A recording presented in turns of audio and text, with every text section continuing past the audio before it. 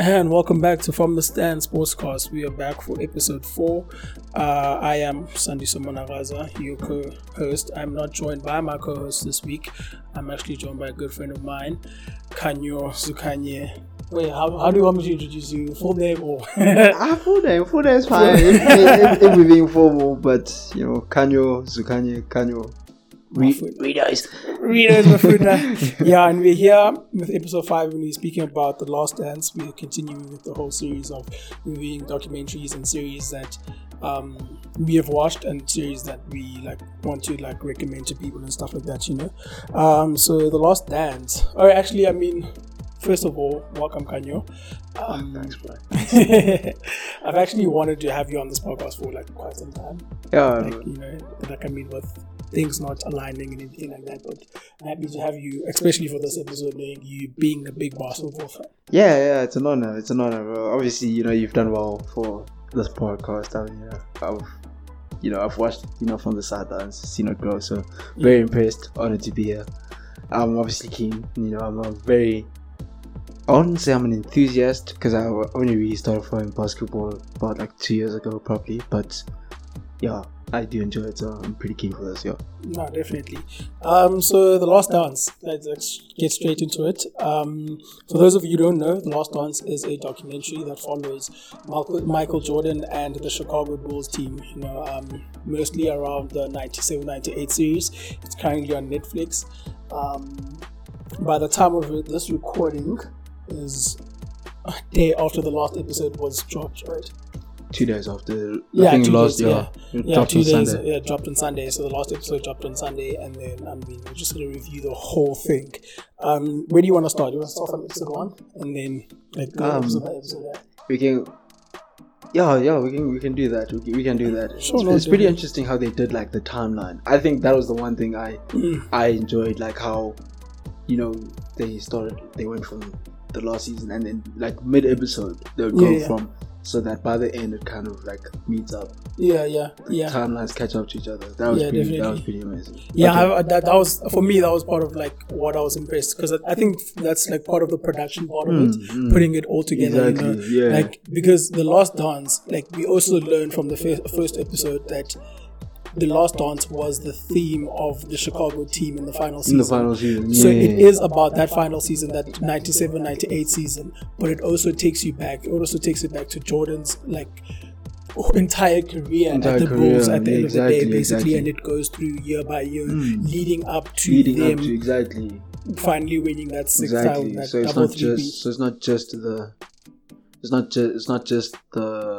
last season. So it's about MJ. It's literally about MJ, but MJ and his end. You know what I mean? Yeah. Very definitely. Very well done. So Jordan, looking at him in terms of first episode, we are introduced to Jordan, we're introduced to the whole Last Dance theme and everything like that, and we're introduced to in terms of going back to him in college and stuff like that, and getting drafted. I think he was third pick, right? Was he third? I think it was he third? Because I know Portland passed on him because of Clyde.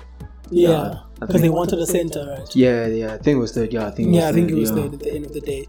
Do you think how significant was that, him being third pick at the end of the day, and what is it a big miss, looking back retrospectively, of course, from Portland to pass up Michael Jordan, because they had the opportunity to be able to sign him? I don't think, because we've got to understand, the draft is more luck than it is science. You know what I mean? If you see players now, Giannis was 15th, and he's just coming off an MVP season. You know what I mean? So it's more luck than science. I definitely feel they in hindsight, I don't think there's anybody who wouldn't make that move. Because I mean, Clyde was a perennial all-star.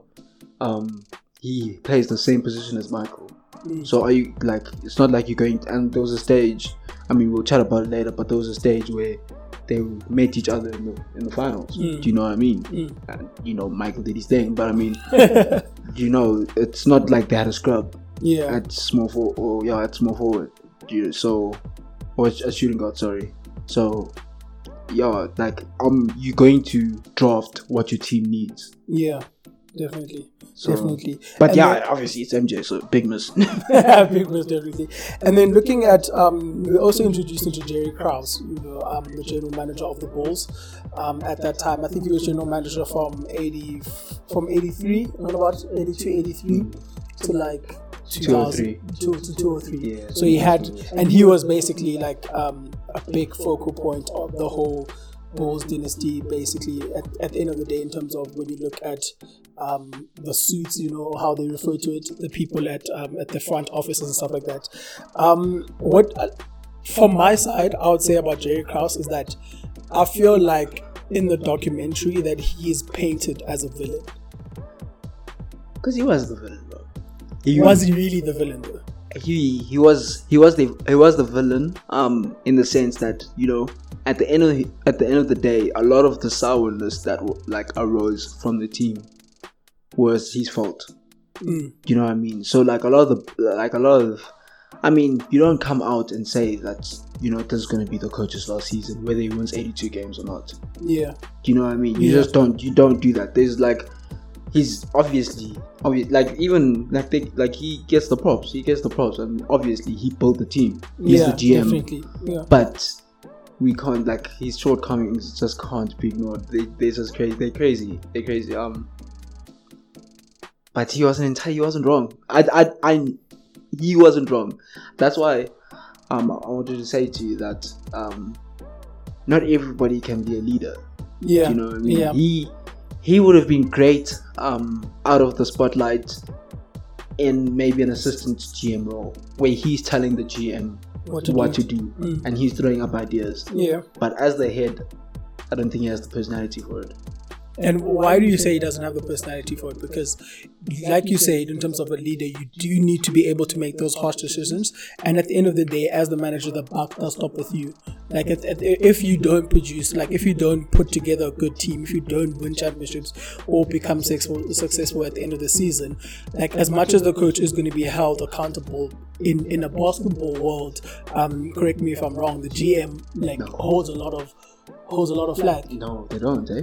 GMs don't get held as accountable as coaches at all. For example, what's it good? I think the next GM is Nolan. I think it's Jim Nolan. I think that's his name. He hasn't delivered a championship since '73. Do you know what I mean? The Knicks haven't won a championship since 1973. This is regarded as like a historic franchise. Yeah. Do you know what I mean?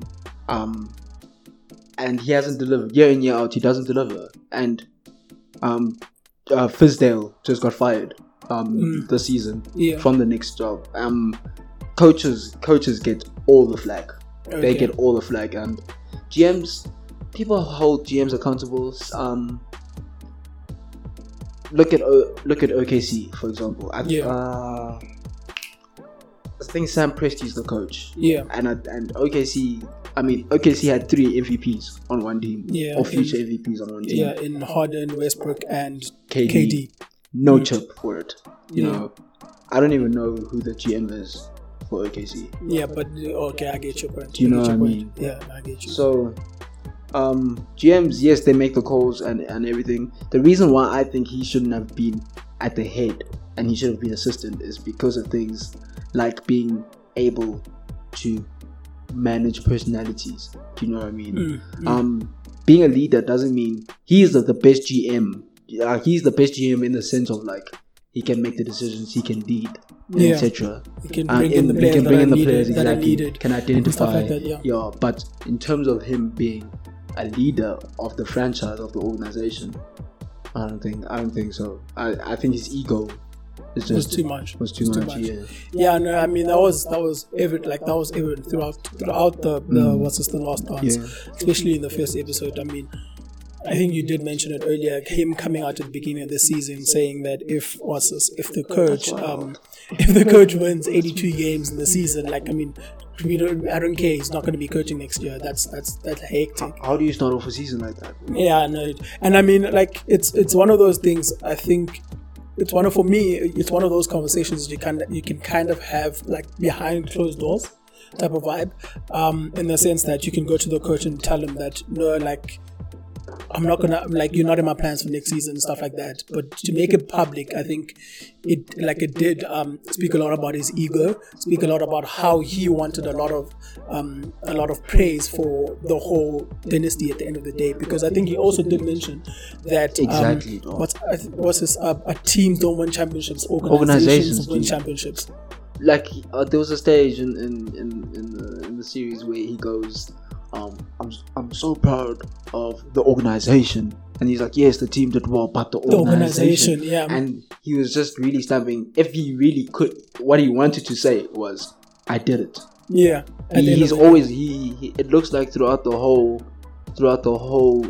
doc, especially like through the first few episodes, he really needs, like, that credit and that like reassurance, but he's done it. You know what I mean? But don't you think it's also fair from his side? Because at the end of the day, when you look at the team that has, like, won championships and chips and stuff like that, you don't speak about the backroom staff, you don't speak about the general manager, you don't speak about the organization itself, whereby, like, I mean, because the fact that the statement in itself, I don't think is too far off in saying that, sure, teams do win championships, but then the organization also plays a big part in the team winning the championship. But GMs get their turn, bro.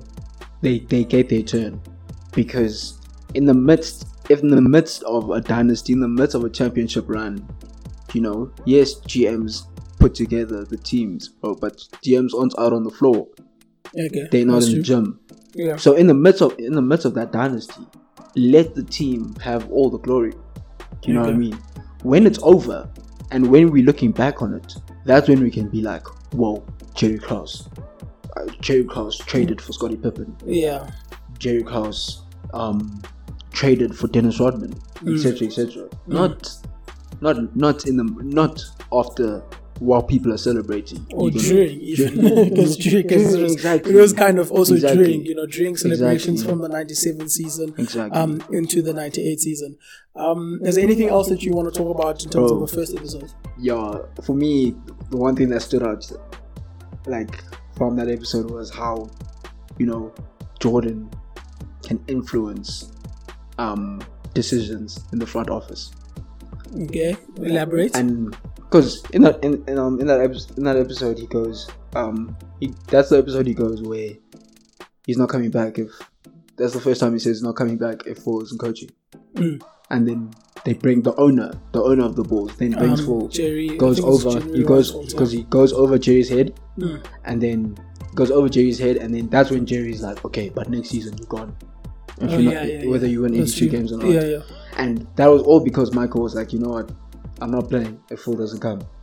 If I'm not playing for another coach besides Phil. Exactly. And for me, that is the best part. That is, for me, is my favorite thing about the NBA.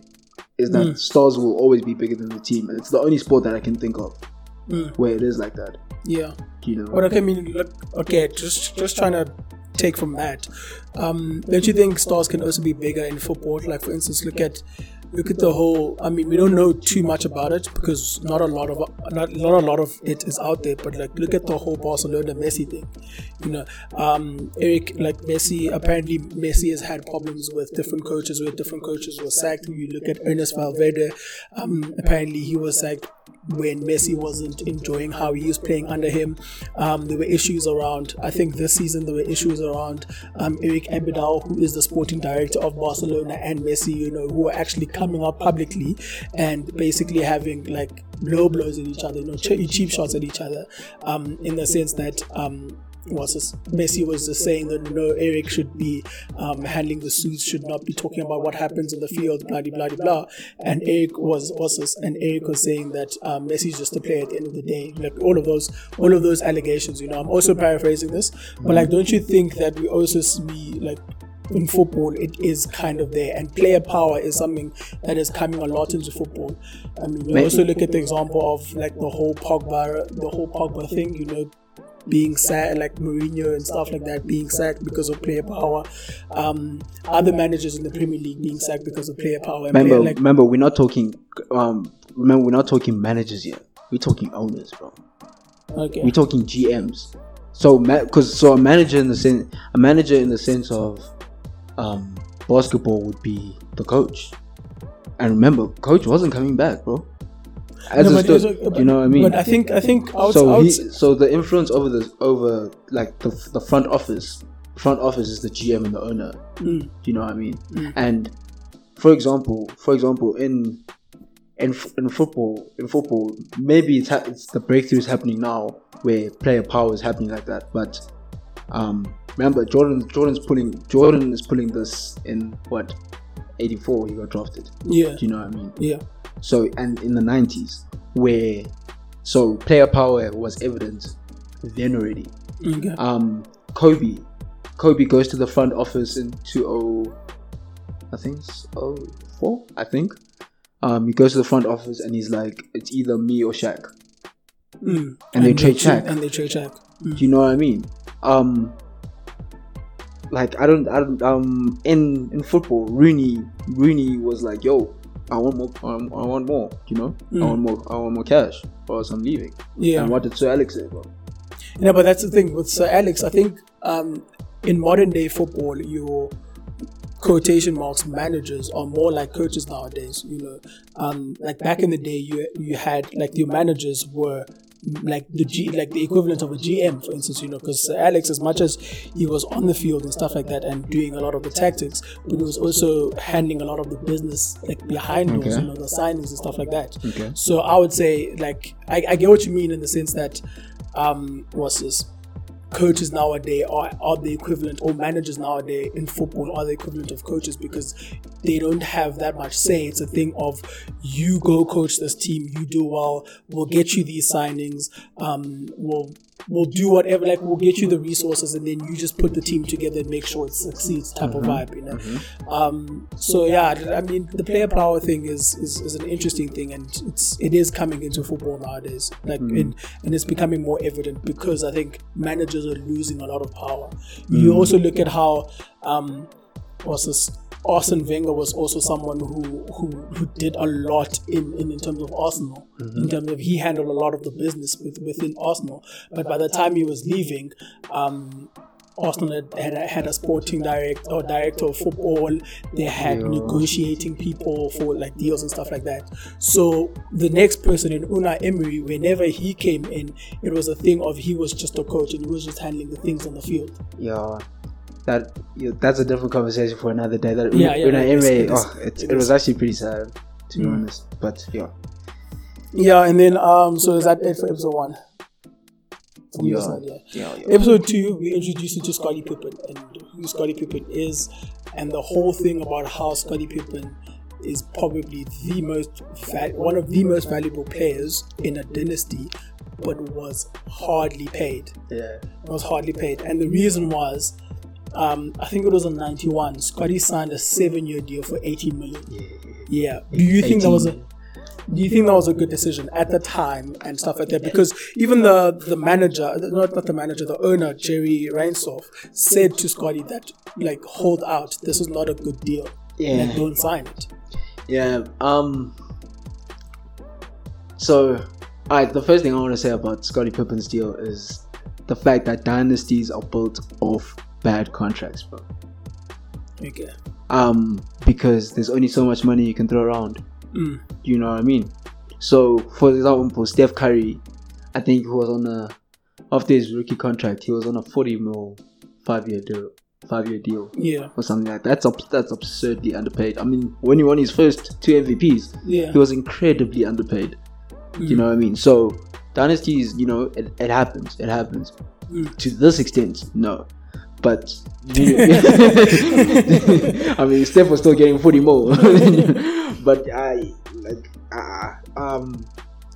Scotty was just he was thinking about his family, bro. And this is what happens like when you grow up like poor, bro. This is what happens is you get given you get flashed money early, and it's silly not to take it. You know what I mean? You're seeing now, even now it's still happening. It's just now, it's a hell of a lot of money. I mean, it's still at a decent price. Yeah, but kids are taking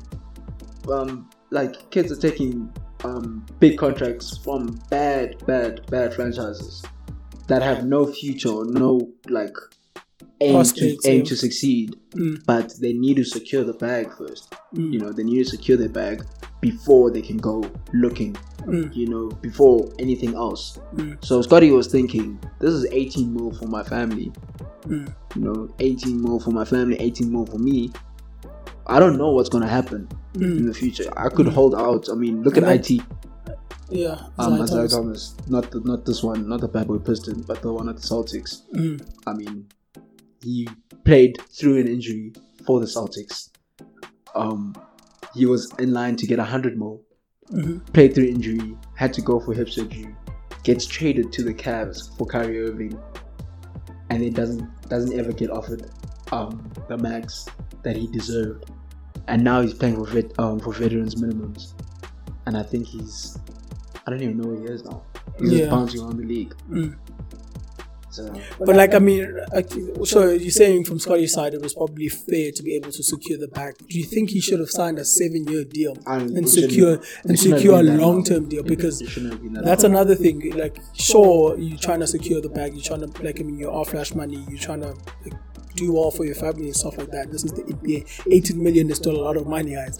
But the 7 years, I think that was the part that struck me out a bit, because also it's another thing of throughout that 7 years that 18 mil is guaranteed, right? So I think I can understand from one sense that you are securing quite a lot of money in for a long period of time, but it wasn't enough.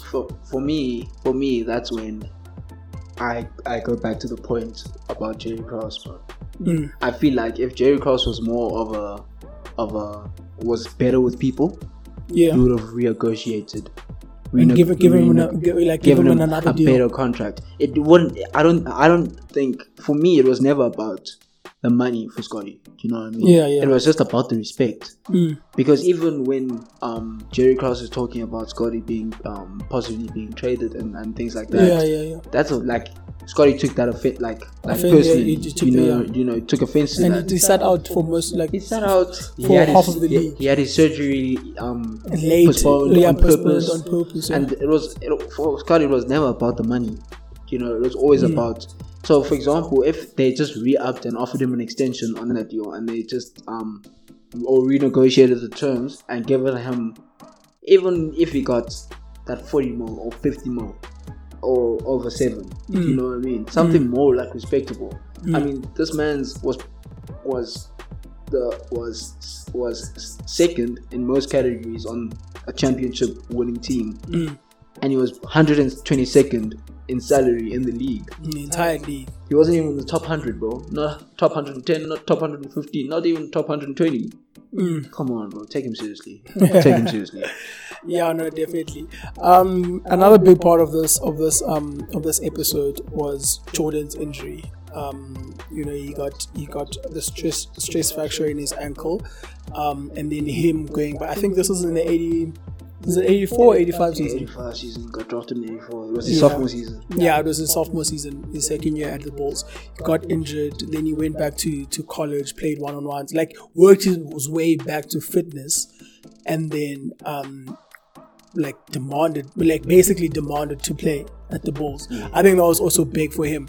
You think about someone who's 22 years old, who's coming back off a hefty injury, and then to go back to management and do it the way that he did, because it wasn't a thing of management were like, no, okay, sure, test you, they tested him and stuff like that, make sure that he's fit, and the doctors weren't certain, because I think they were talking about how there's a 10% chance of him not coming back ever again, or being able to play basketball, and if he gets so it was he had a 10% chance from a career-ending injury.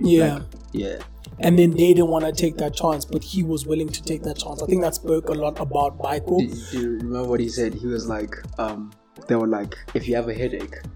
Oh yeah. If you have a headache, and you got if you got a headache, 10 pills. Yeah. And one of them can kill you, but none of them can cure you. Are you taking a pill? And he's like, it depends how bad the headache is. And to him, I think that spoke a lot about. I think that's when we were first introduced to the character of Michael Jordan being someone who would do anything to be able to play, to be able to win. At the end of the day, I think that was actually the first proper moment where we actually know it. This is Jordan's mentality. This is the type of player that he is, which was very big. Definitely. And then anything else? Actually, I just want to speak more about Scottie Pippen. How great of a player was he, and how important would you say he was to that team? Bro, I'm a firm believer in role players, bro. Do you know what I mean? For me, role players make a championship team. Superstars, okay, obviously, we Michael and LeBron, those are exceptional, those are generational talents. But superstars, they make good teams. Superstars come along. Yeah. A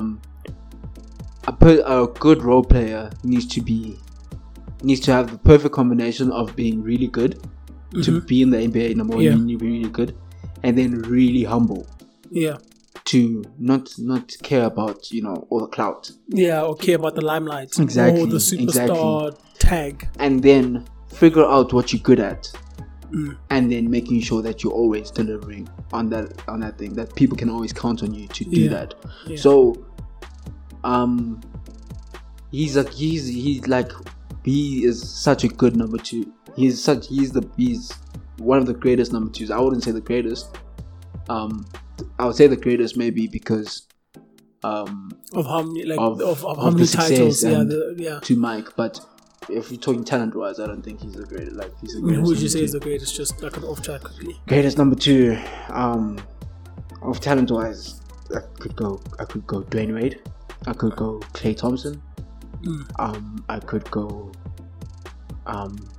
Kobe when he was Shaq's number two, because he was Shaq's number two.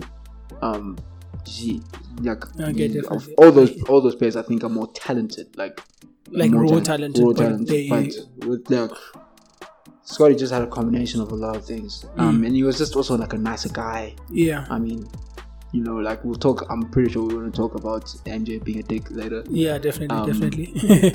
But But don't you think it's kind of disrespectful to say that Scottie was a role player?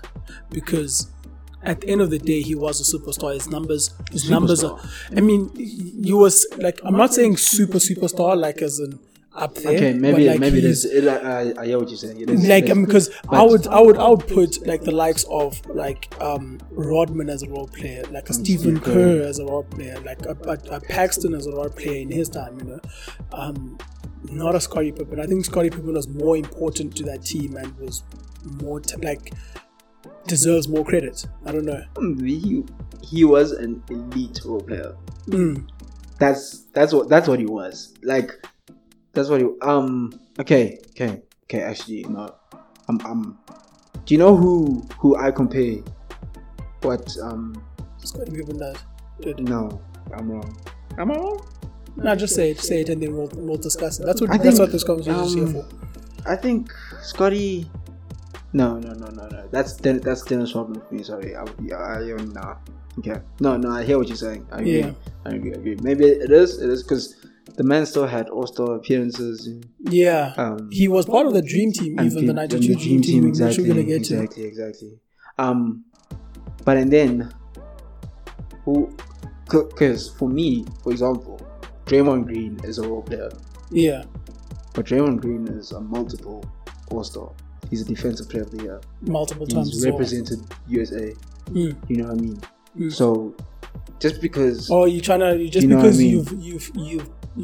it. Just because you're you're an elite player doesn't mean you're not a role player. Okay. You know what I mean? Fair. That's fair. You know what I mean? And I think and I mean just to cut you off, I think but I think you're right with Scotty. I think a number two, being a number two is completely different to being a role player. Because that's the type of idea that I was trying to get out. From what I understand, the number two's role type of vibe. Because you also look at how when MJ left, I mean, we're gonna get to that. When Scotty had to take over the reins of being the star of the team, like sure in the first season he held it down for some time, for a bit, and they did relatively well in that season. But like on the long term, MJ's role was very it was highly missed in that team. And would you say that as a number two, I don't want to say you're a bad number two, but it's a bad thing that you can't step into the shoes of or the role of number one and be able to carry, not to the extent of a number one, but be able to carry a team? So for me,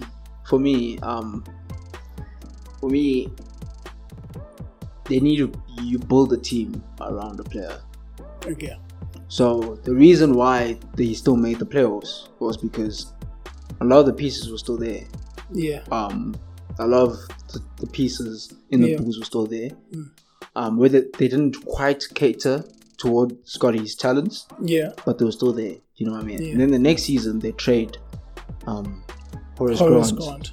And then no one who's rebounding. No one's rebounding. Yeah. No one's rebounding. They're losing defensive force, and then obviously it's gonna fall apart. You know what I mean? They're not building, and they weren't trying to build around Scotty. Oh, okay. So you can't. So we can't. That failure or his failure. I mean, when he gave up on the team, that's a completely different story. Yeah, that is different. But him not succeeding in that number one role. That doesn't happen if a coach doesn't believe that you are a number one. Okay. And if a franchise doesn't believe that you're number one. That's fair. Because I think they also still had that thing, because also that MJ leaving the league was unexpected for them. It was very sudden. So to be able to try get back and rebuild a team after such a star has left is probably difficult. Anything else you want to speak about episode 2? And I found it. I've got here the Celtics. That Celtics Magic era. I wish they had spoken a bit more about that. Yeah. Because, I mean, the East was very it was very Celtics dominated. It was Celtics dominated, and then it was the Pistons, and then the Bulls. You know what I mean? And that that Celtics team was really good with McHale, Danny Ainge, Larry Bird. Yeah. That I remember watching the documentary. I mean, MJ scored 60. Oh, what? 63. Yeah. I think the highest in the playoffs. Yeah. Playoff series, and he still lost. speaks a lot about the team itself. That was crazy. But no, definitely. Moving on to episode 3. Episode 3, we're introduced to a different man in Dennis Rodman. A man who is I don't know how to describe that guy, but he's a very special person in terms of how he is, I would say, the way he operates. And I feel for me that being in a team with Dennis Rodman was probably a hard thing, but also the fact that it was hard for the other teammates because of his character and stuff like that, you're having to pick up where he's left off and stuff like that, but to have a MJ and a Phil to be able to manage Dennis Rodman, I think that was big for Rodman's career. What I didn't know before the documentary was that Rodman was a champ before. Before MJ. Yeah, before MJ with Pistons, right? Yeah. And he was a crucial part of that Pistons team. And so for me, Rodman, it wasn't a thing of I don't know. It was just a thing of needing to understand who people are. That a person is a person before they are a basketball player. Yeah. I think that was a foreign concept then. Yeah. Do you know what I mean? Yeah. I think here, like in the modern day, like people don't understand like where we are in the world. We are so aware of everything that's happening. Because I feel like if Dennis Rodman was doing what he did now, I mean, getting piercings everywhere, dyeing his hair, you know, like expressing himself the way that he did, leaving the season halfway for a break in Vegas. Exactly. You know what I mean? Like, I don't think a lot of coaches, you know, especially knowing his talent and his value, I don't think a lot of coaches would have been opposed to being more flexible with him. Yeah. But back then, you know, it was very, you know, this is what you do. You come into the league, you're a rookie. This is what you do. You earn your stripes, etc., etc., etc. Yeah. You know what I mean? So, with that being said, Phil and Michael being able to realize, especially Phil Jackson, being able to realize what Dennis needs. Yeah. And what we need from Dennis. You know, that was insane. What do you think about how Dennis just like grew up and how that like shaped him and like emotionally, like everything he like his emotional and mental being? I would say that it's very, because I'm also trying to grasp from the top of my head right now, you know, but like I mean, it's very interesting how he grew up, because like him growing up the way that he did, you know, like not a lot of people make it out, or make it to any like respectable position. I mean, to be able to make it in the NBA when at 18 you were living like in people's backyards trying to survive basically, like not a lot of people make it out, and it speaks a lot about himself and his character, that he was around all of those bad things, the drugs, the gangsterism, all of that, but he said that he never dabbled in it.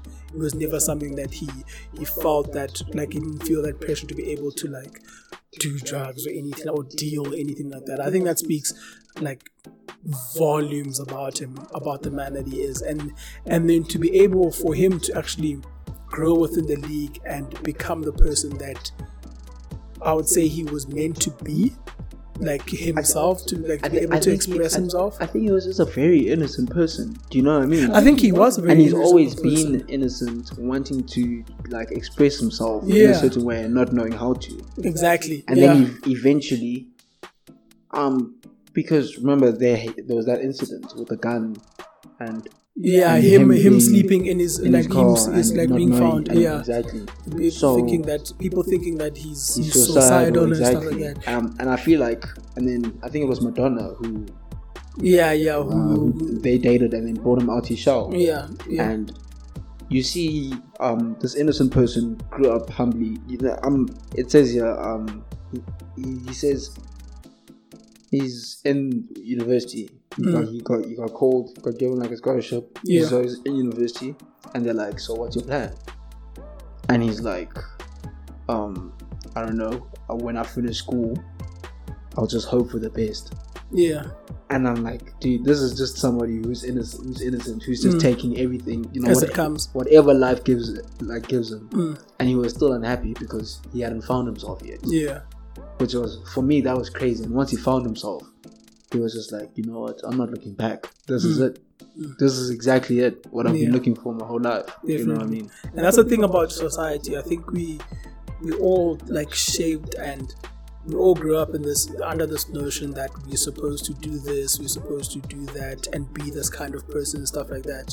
And I think what people can take out of this documentary and what people can take out from Dennis's story is that at the end of this day, you must give yourself time to be able to find who you are and find like what makes you happy and do that and be able to express yourself in the way that you want to express yourself. Don't be confined by like what people are going to say, what people are going to think, what people are going to like, or how people see you and perceive you to be in society and stuff like that. I think that's That was a big thing from Dennis Rodman. And Dennis Rodman at the time, you know, he was also in the Bad Boy Pistons. That's when we get introduced to the Bad Boy Pistons. This is episode 3. He was on that side, the team that bullied the entire league, definitely, with Isaiah Thomas. Entirely. I mean, I don't know. I feel like the Bad Boy Pistons have oversold themselves to who they were. They won 2 championships. You know what I mean? They won 2 championships back to back. It was 88, 89 and 88 and 89, yeah. Yeah. That's it. So you're saying they're not as great of a team that they were great. They were great in the sense that, you know, they were a tough team to beat. But I feel like they've oversold them. Like, they have definitely oversold themselves. They were. I think, as a whole, it's like, from my sense from the documentary, was that they thought they were really, really, really like a great side, and I don't think that was the case. I think that they were and I think they were a rough team that overachieved. Okay. Do you know what I mean? For example, if you think back to that side, I can only name two of their players. You know, I can name Isaiah Thomas and I can name Namibia, who was the center. Yeah. And obviously Dennis Rodman, who later became a Bull. Yeah. That's it. That is it. I can't name the head coach. I feel even in 2004, the Pistons, same franchise. The Pistons won in 2004. Did you know that? No, I didn't. They won a chip in 2004. The Finals MVP was Chauncey Billups, and I think Wallace was in that team as well. And they overachieved. You know, they were a rough team that gave it their all, that overachieved. You know, so I feel like Michael was always bound to beat them. It was just a matter of when, not how. Okay. Yeah. Okay, I know. I hear you. Yeah. I hear you. Anything else from episode 3? Jeez, they were bad people, right? They were not nice, eh? No, they weren't. They weren't. I mean, I think the name itself just speaks to like the Bad Boy Pistons. You know, they were not liked by the entire league. I think it's also well said by Michael. I think with the Dream Team episode, with how Magic had issues with them, Larry Bird had issues with, like, for instance, Isaiah Thomas, for instance, and how they were just. I think for them it was a thing of, for me, what I liked about that team is that they played different. They didn't conform themselves to the general, like, style of playing good basketball, of winning, but like good winning basketball. It was very rough. It was very negative. It was very tough type of basketball. And that is my point with regards to them.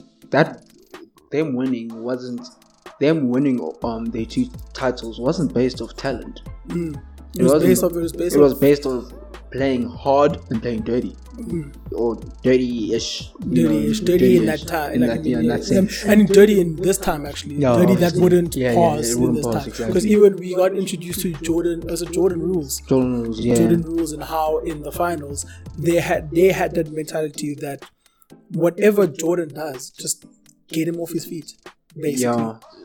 So the rules were when he's on the wings, you don't let him drive baseline. I mean, if you look throughout the whole documentary, Jordan drives baseline and finishes. Yeah. So they said don't let him drive baseline. If he drives baseline, that is when you club him. Because you get up in there, you club him. Yeah, and they were saying once he's in the air, it's late. Yeah, it's exactly. Late. So you club him, and then when he's at the top, you trap him, or you force him left. Yeah, because obviously that's his offhand. And I feel like my opinion is that they oversaw the Jordan rules, like, a lot. Okay. Because in that sense, you have Harden rules.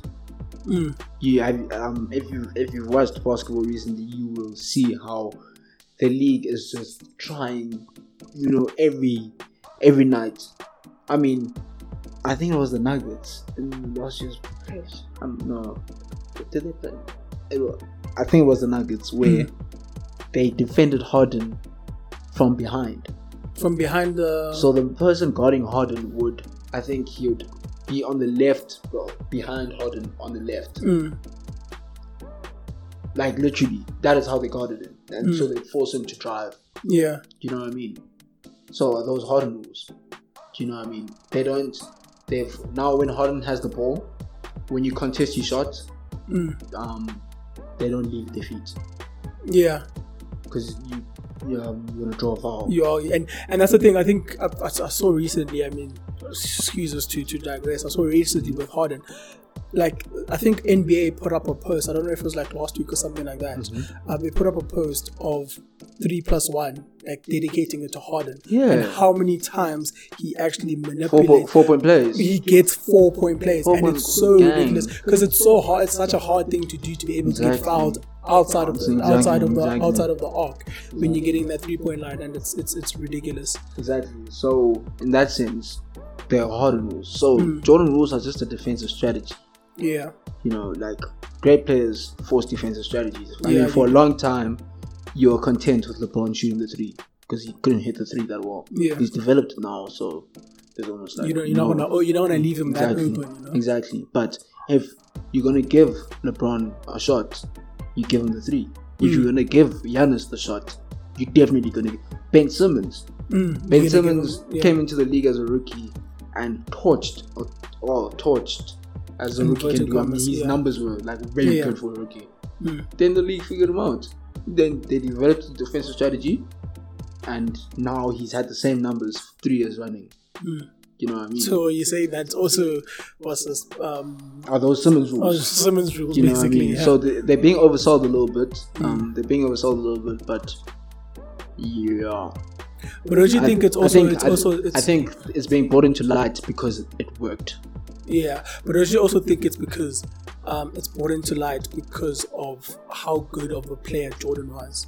Because by the time that happened, Jordan was in the league for like 5-6 years at the time. That's why I'm saying it's getting hyped because it worked. It literally stopped Jordan. And Jordan being such the player that he was actually stopped. I mean, when you talk about Ben Simmons, he was putting in the rookie numbers, but like I mean, he hasn't done much in the league and stuff like that. So you can't really call him Jordan rules.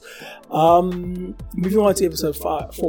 In episode 4 now, for me, episode 4 I think was big in the sense that we got introduced, more was spoken about Phil Jackson the person. You know, how he was such an integral part to that team. Because I don't think there could have been a better person to be able to manage the characters, the team, the way they played throughout that dynasty.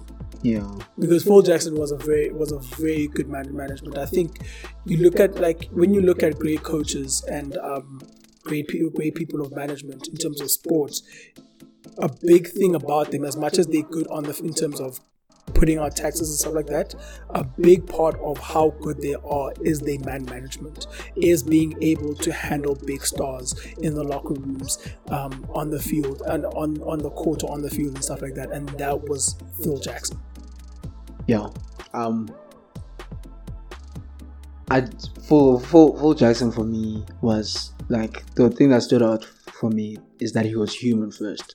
You know, he recognized that everyone was like a person before they were a basketball player.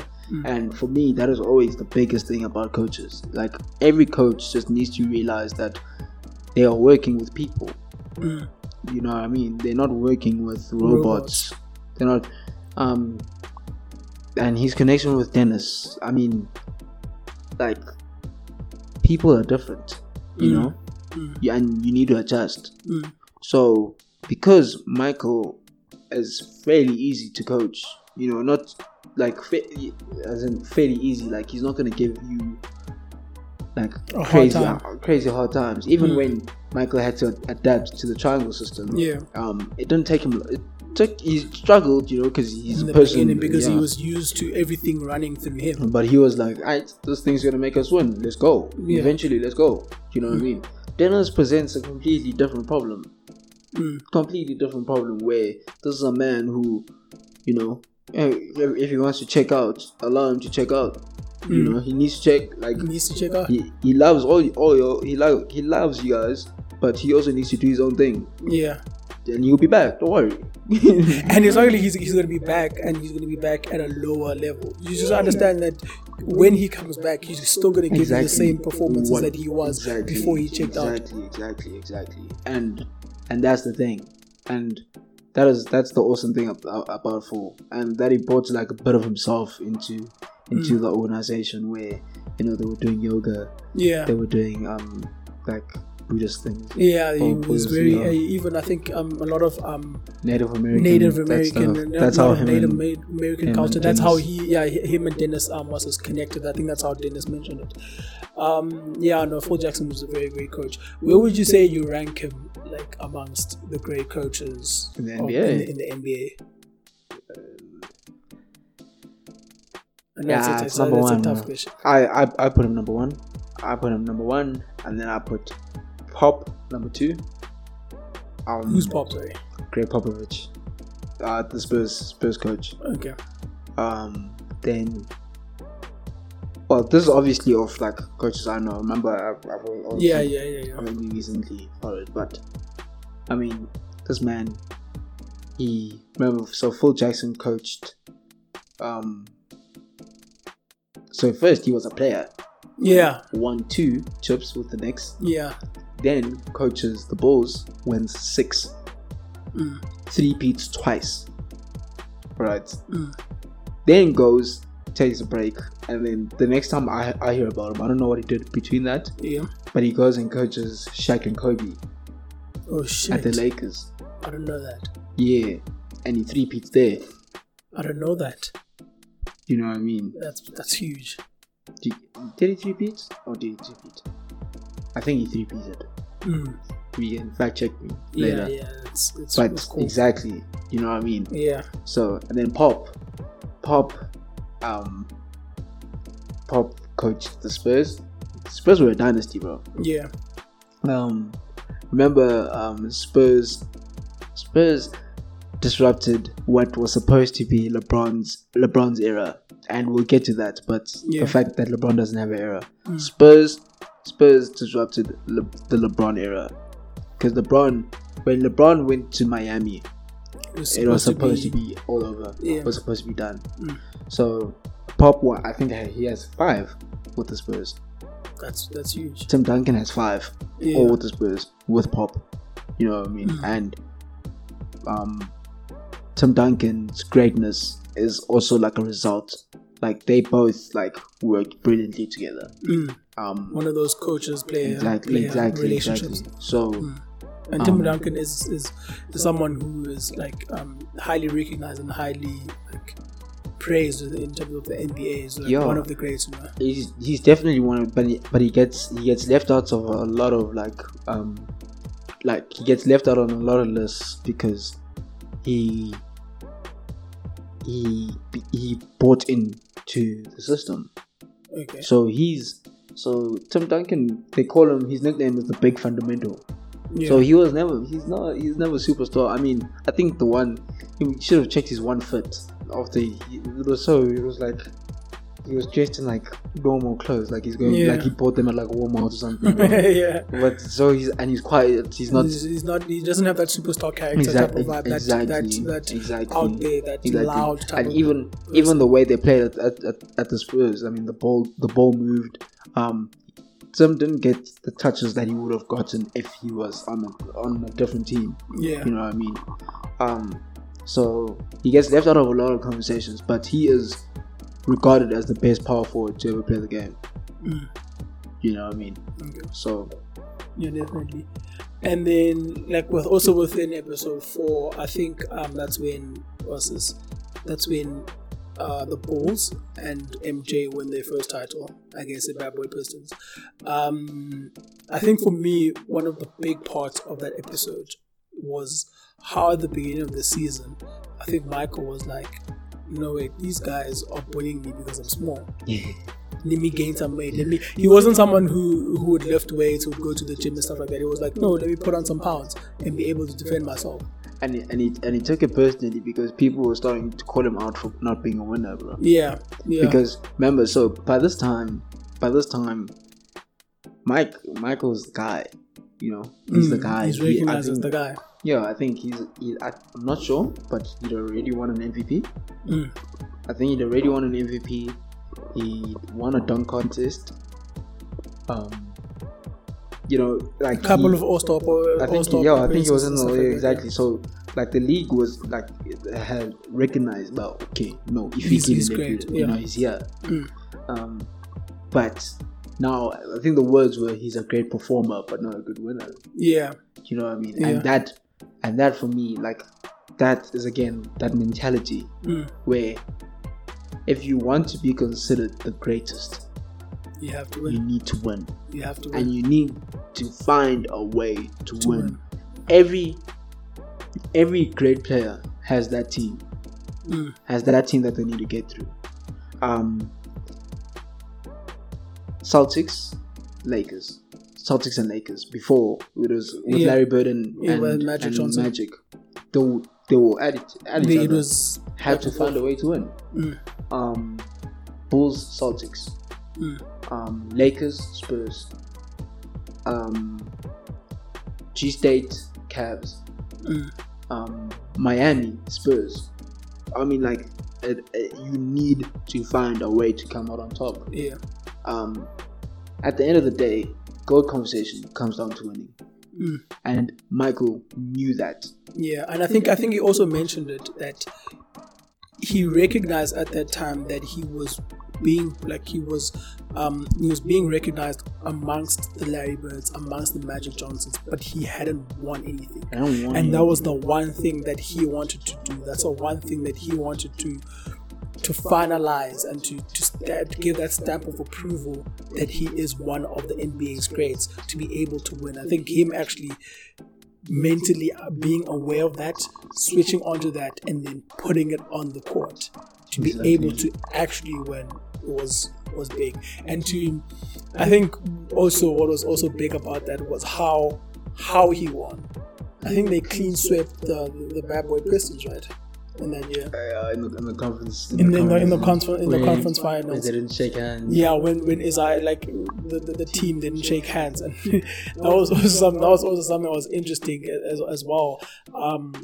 But yeah, like, he clean swept a team that was bullying him, that was beating him for a couple of years, like in a running. A team that was like reigning champions at the end of the day. I found that was very big. What are your thoughts on that Pistons team actually walking out after being clean swept? That was some. Let's not use that language, but yeah, that was some crazy stuff. That was just bitter.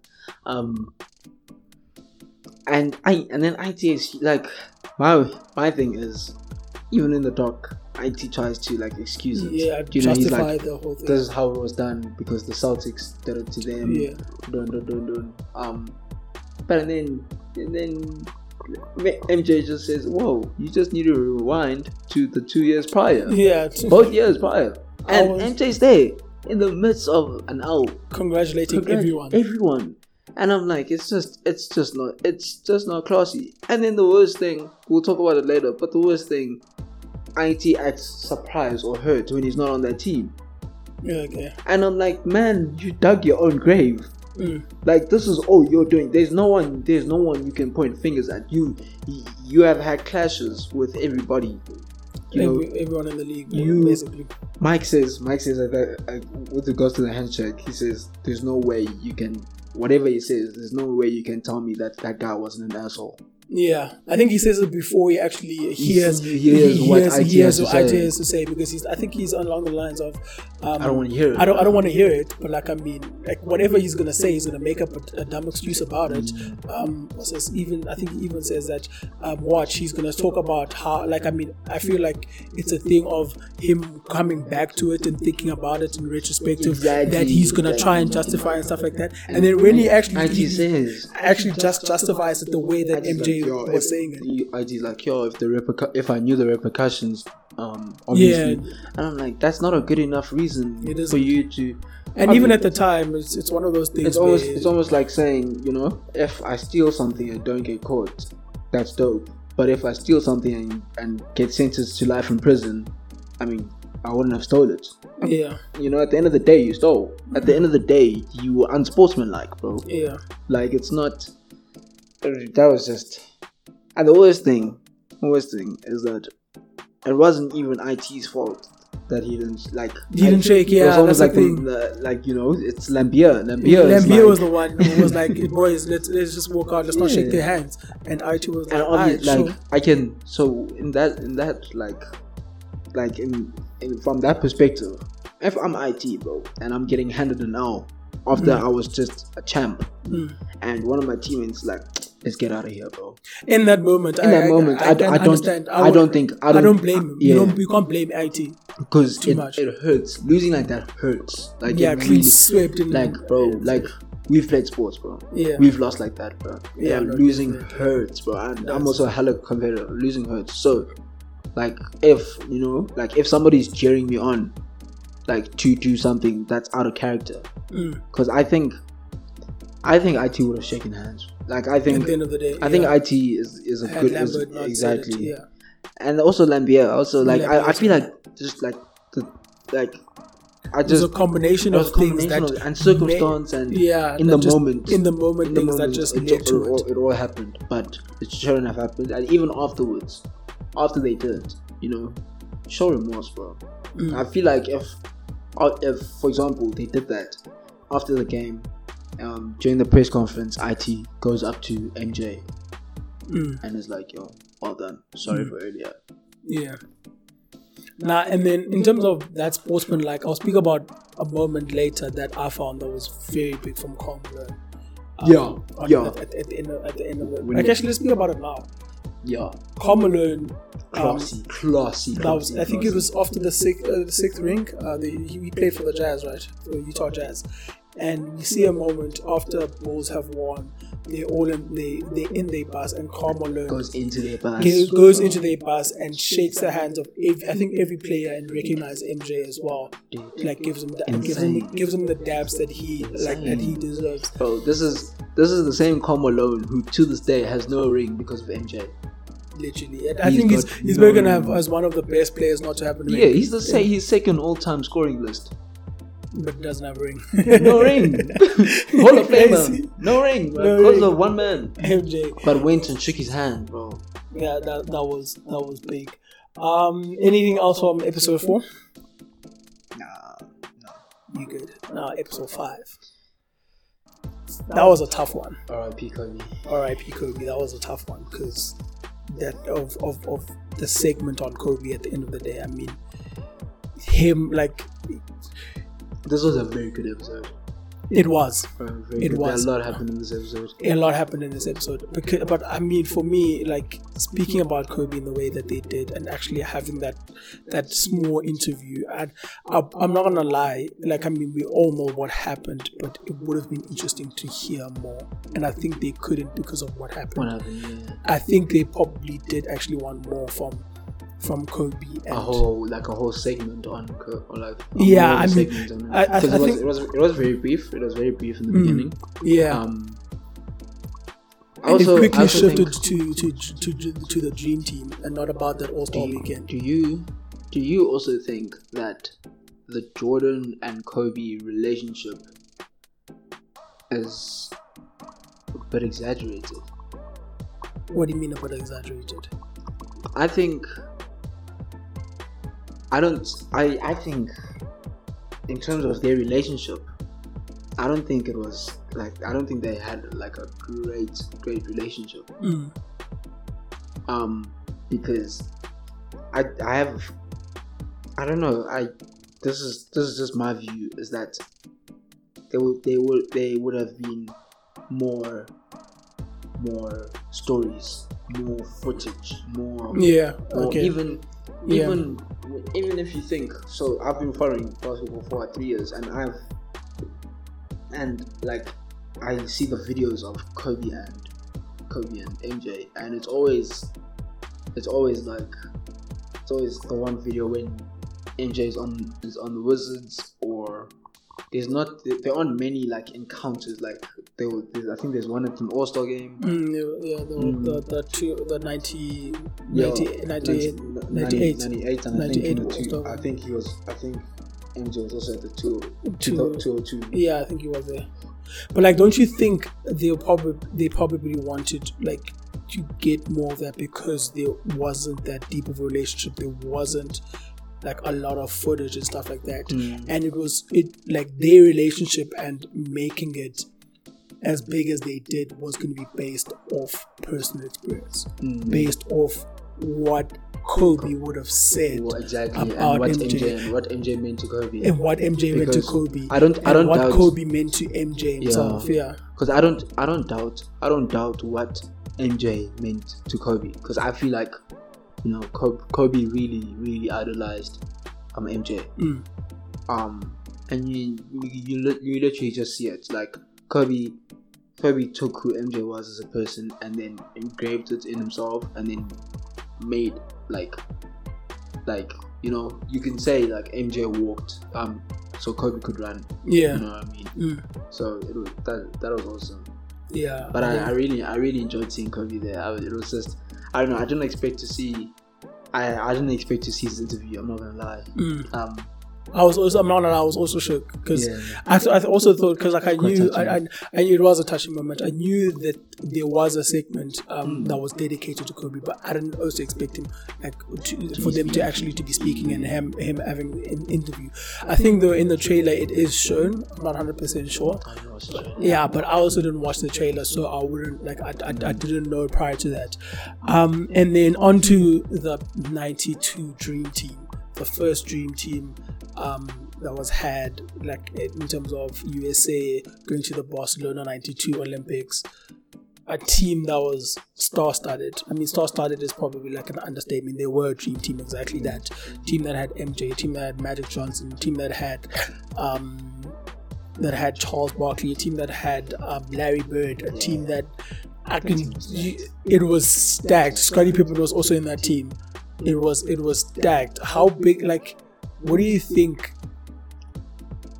How do you think that moment was? Like, how big it was in terms of USA actually making the Dream Team, and then comparing it to, I think it's the 2008 Dream Team, the Redeem Team. Yeah, the Redeem Team. Like, how big was that?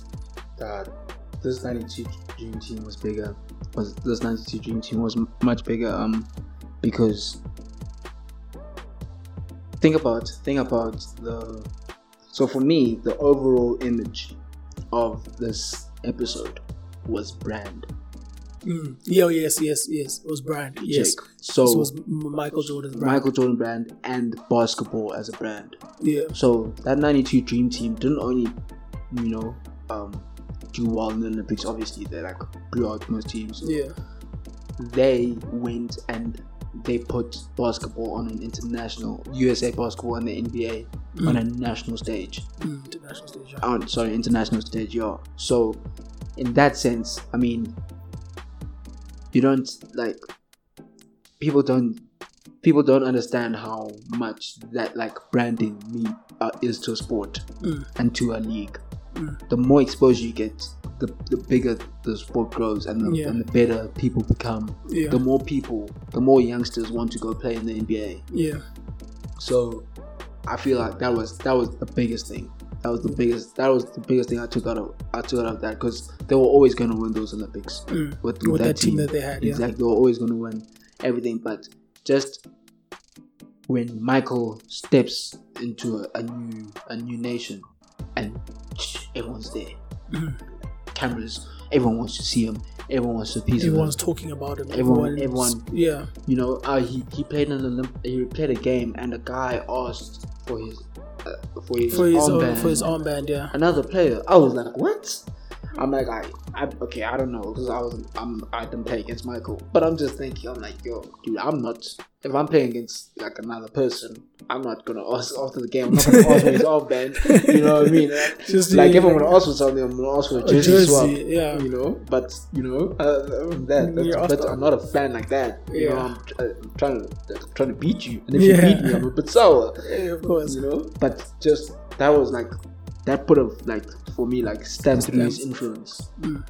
And I think David Stern also spoke about it. David Stern being the NBA commissioner at the time, R.I.P. Who also spoke a lot about. I think after those Olympics, NBA was viewed was broadcasted in like 90 something countries. I think it was like, I forgot how many countries, but it was under 100. But after those Olympics, they went past 200 countries, 215 countries. So I think branding was a big thing. We were also introduced to the whole like Mike, like the like Mike ads, be like Mike. We were introduced to the whole Jordan thing, you know, the Air Jordans.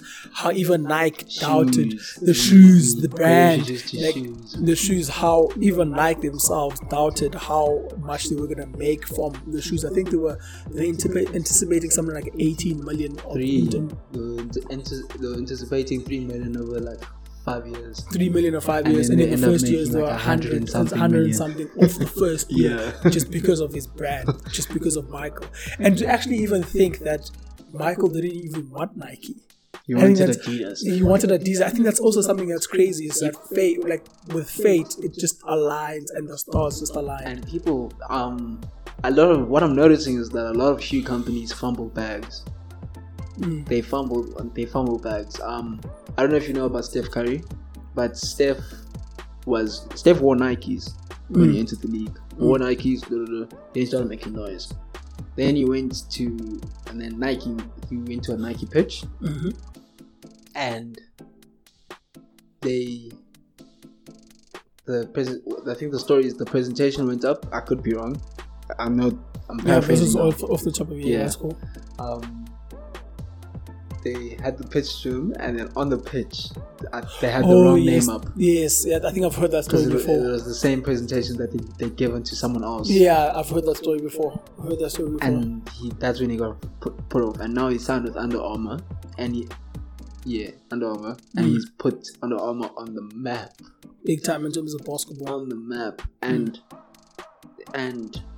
you know, I think also being a brand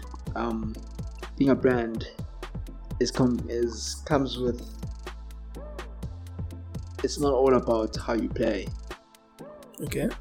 Because it's just about how people relate to you.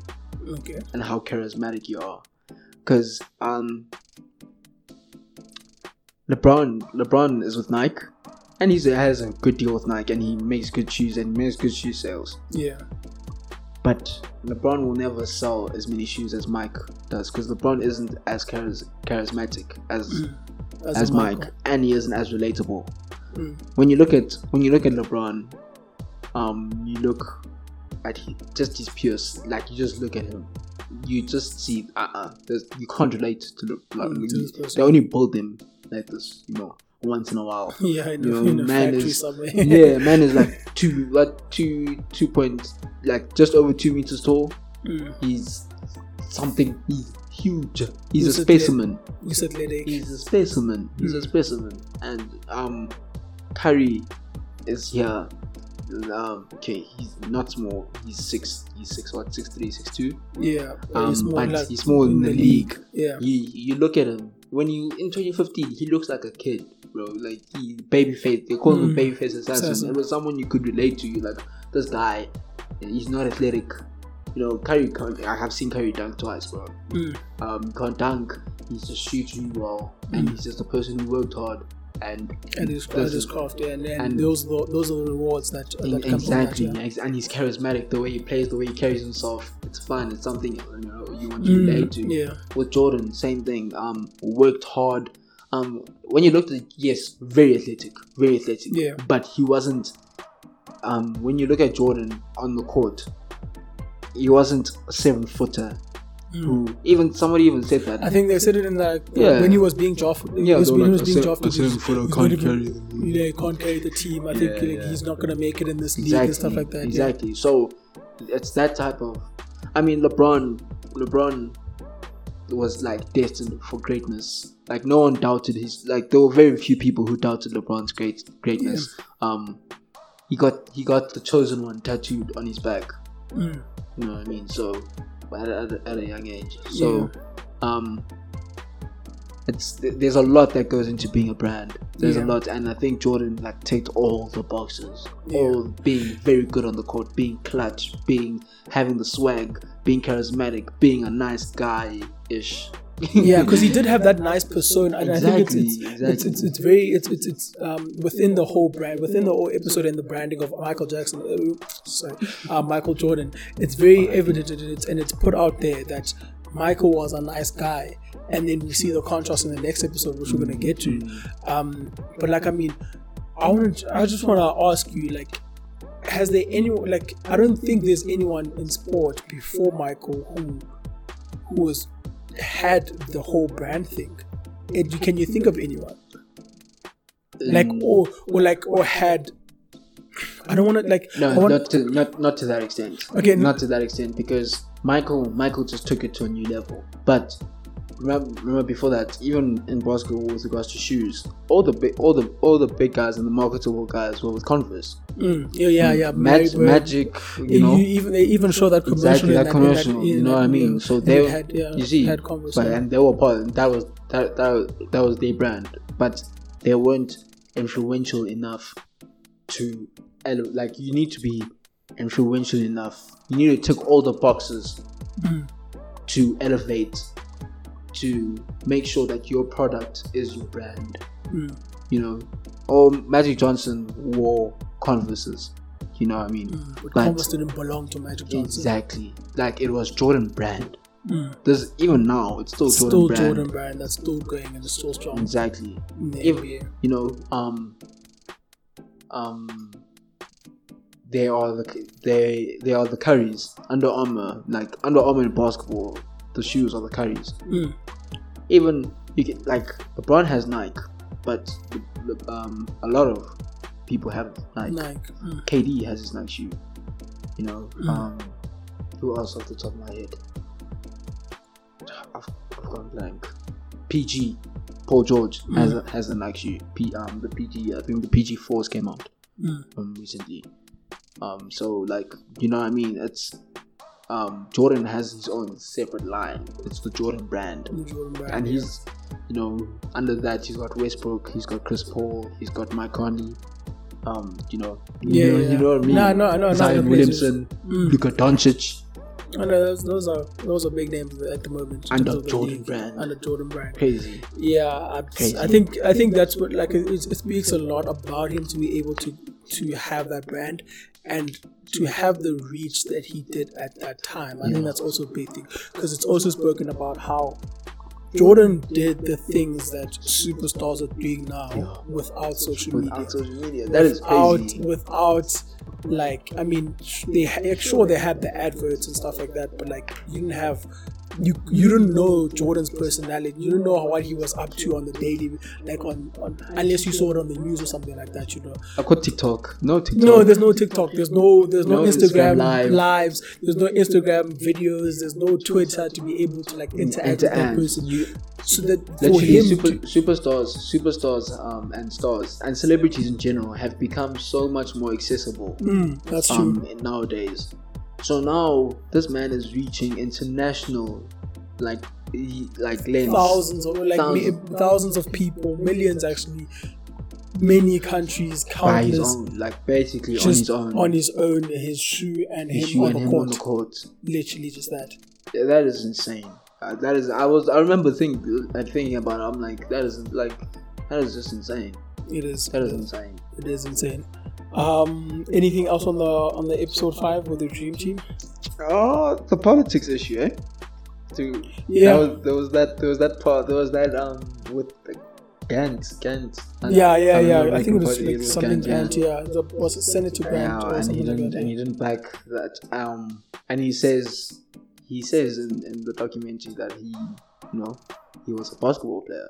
He was he didn't want to speak about some. I think he also said he didn't want to speak about someone he didn't know. Exactly. And he didn't want to not that you want to associate, but he didn't want to stand for someone that he didn't know personally and know what they're about. So or being forced to tell lies just because you're a basketball player, you're influential and stuff like that. I think I think that was a big moment because it speaks about how he wanted just to do his job and associate with people that he knew, that he it's easy for someone to as a big star to be dragged into into politics in terms of having an opinion or standing by someone just because of your name and the reach that you're gonna have in people and stuff like that. And he wasn't for that. For the sake of just doing MJ. Exactly. And it's for me, I commended him. He was like, basketball is my main thing. Basketball is what I'm great at, and I'm not gonna divert from that. There's a huge difference between MJ and LeBron, with regards to off the court stuff. Yeah. LeBron is off the court. He's fantastic. He's built a school. He's got, he does all these things, which is great. And LeBron has publicly said that basketball is not his main focus. It's his family, and which is all great. Which is great, yeah. Which is great. But also, it also speaks to Michael. It's like both. Either way, it's positive. It's positive, yeah. It's positive. Michael is like, this is my craft. This is what I was born to do. This is who I am. You know what I mean? And I'm not gonna. That's what I took away from that, is that I'm not going to veer from that just because it makes you guys happy. Just because that's what you guys think I have to do. No, so that was awesome. That was awesome for me. That was just it was just eye-opening. Yeah, it was. And then onto episode 6, episode 5 has just come out with this MJ brand, how he's such a nice guy. And then episode 6, I don't want to say it's tarnished, but it's attacked. Actually, yes, it is attacked. It's literally that. It is attacked. It is attacked by the media. It is attacked by people all around. It is attacked by the book that was written by Sam Smith, and how Jordan was a competitive person, but he also, according to them, had a gambling problem. Even I think there was a game then I think it was played the Knicks in New York, and the night before the game he went to Atlanta with his dad, and it was reported that he came back at 3 a.m. But when MJ speaks about it, it was like, no, we're back at midnight. The latest, around about 11, 12, 1, the latest, So they would try to tarnish that brand. I think that gave us the light that media in general will always try to put you down, or will always try to put people that are high up down. You also look at someone in the talk said they have they have a drive or a need for rise and fall. The rise and the fall of a character. Was it not? I think it was one of the players. Something in my head said it was Horace Grant. Yeah, I don't remember who said it. I don't remember who said but it. It's so accurate, because when he was rising, media was for him. They were for him. And then once he's at the top, when he's at the top, now you're looking for something to bring him down. Yeah. So it's a thing of they build you up, but because they build you up, what is not selling anymore is that he's on top. Because remember, if you say he's on top before everybody else realizes it, everybody wants to see why you say that. Yeah. But when everybody knows why he's on top, and that he is on top, that's not going to sell anymore. It's like you just stated, you calling an apple an apple. Exactly. It's calling a spade a spade. Exactly. Now you're looking for something that's going to knock him off. And that was the same. I mean, it was the same with Golden State. I'm a Golden State fan. It was the same with Golden State in 2014, 2015, even 2016. everybody was high on Golden State. Yeah. High on Golden State. And then almost overnight, they were the most hated in the league. Katie joining us obviously didn't help anything. Yeah. But we were automatically hated in the league. Steph Curry, who was someone where people adored, he was a star. Now was like on was news tabloids, getting criticized. Yeah. Can he perform in big moments, etc. I mean, even with Curry, and like I think to the past year, bringing his like the issues with his family and stuff like that into light, to be able to bring like to drag him down at the end of the day, speaks a lot about the media, and we see it a lot in, for instance, English media, a lot like with black players. I'm not going to get it started, but we see it a lot in English media with black players, whereby I think for them it's different in the sense that they don't necessarily bring you up to the top, but while you're on your rise, while you're still climbing, they slowly dragging you down. You look at Raheem Sterling. Raheem Sterling was like, I think it was like a back news page, and it was made like an issue when I think he was 17 and he had bought his mom like a house, $1 million house type of vibes, you know. I may be wrong with the actual numbers and stuff like that, but that was made to look like a bad thing. But he had earned that money, rightfully so, by being talented and playing for Liverpool. Working his butt off. But no, they had to drag him down. And like many other players that are in the English media, it's really crap. I think that was also a big thing with that documentary. It highlighted that media. It brings you up, but it also, once you're on the top, it will want to drag you down. It's that thing of, I made you, I can make you not great again type of vibe. That mentality, for instance.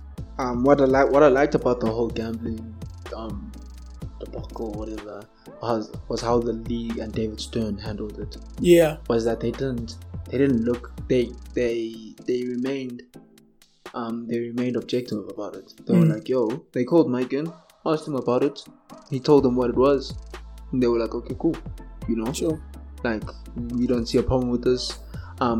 And Michael, and he was right. I mean, obviously, if I'm earning like 30,000 rand a month, and somebody else out here, like my neighbor, for example, is earning, for example, yeah. So if I'm earning 30,000 a month and you're earning 300,000 a month, and we go to the casino, and I'm only gambling 500 rand, but you gambling like 10K. like 10K, 20K, I'm gonna think, whoa, this guy's got a problem.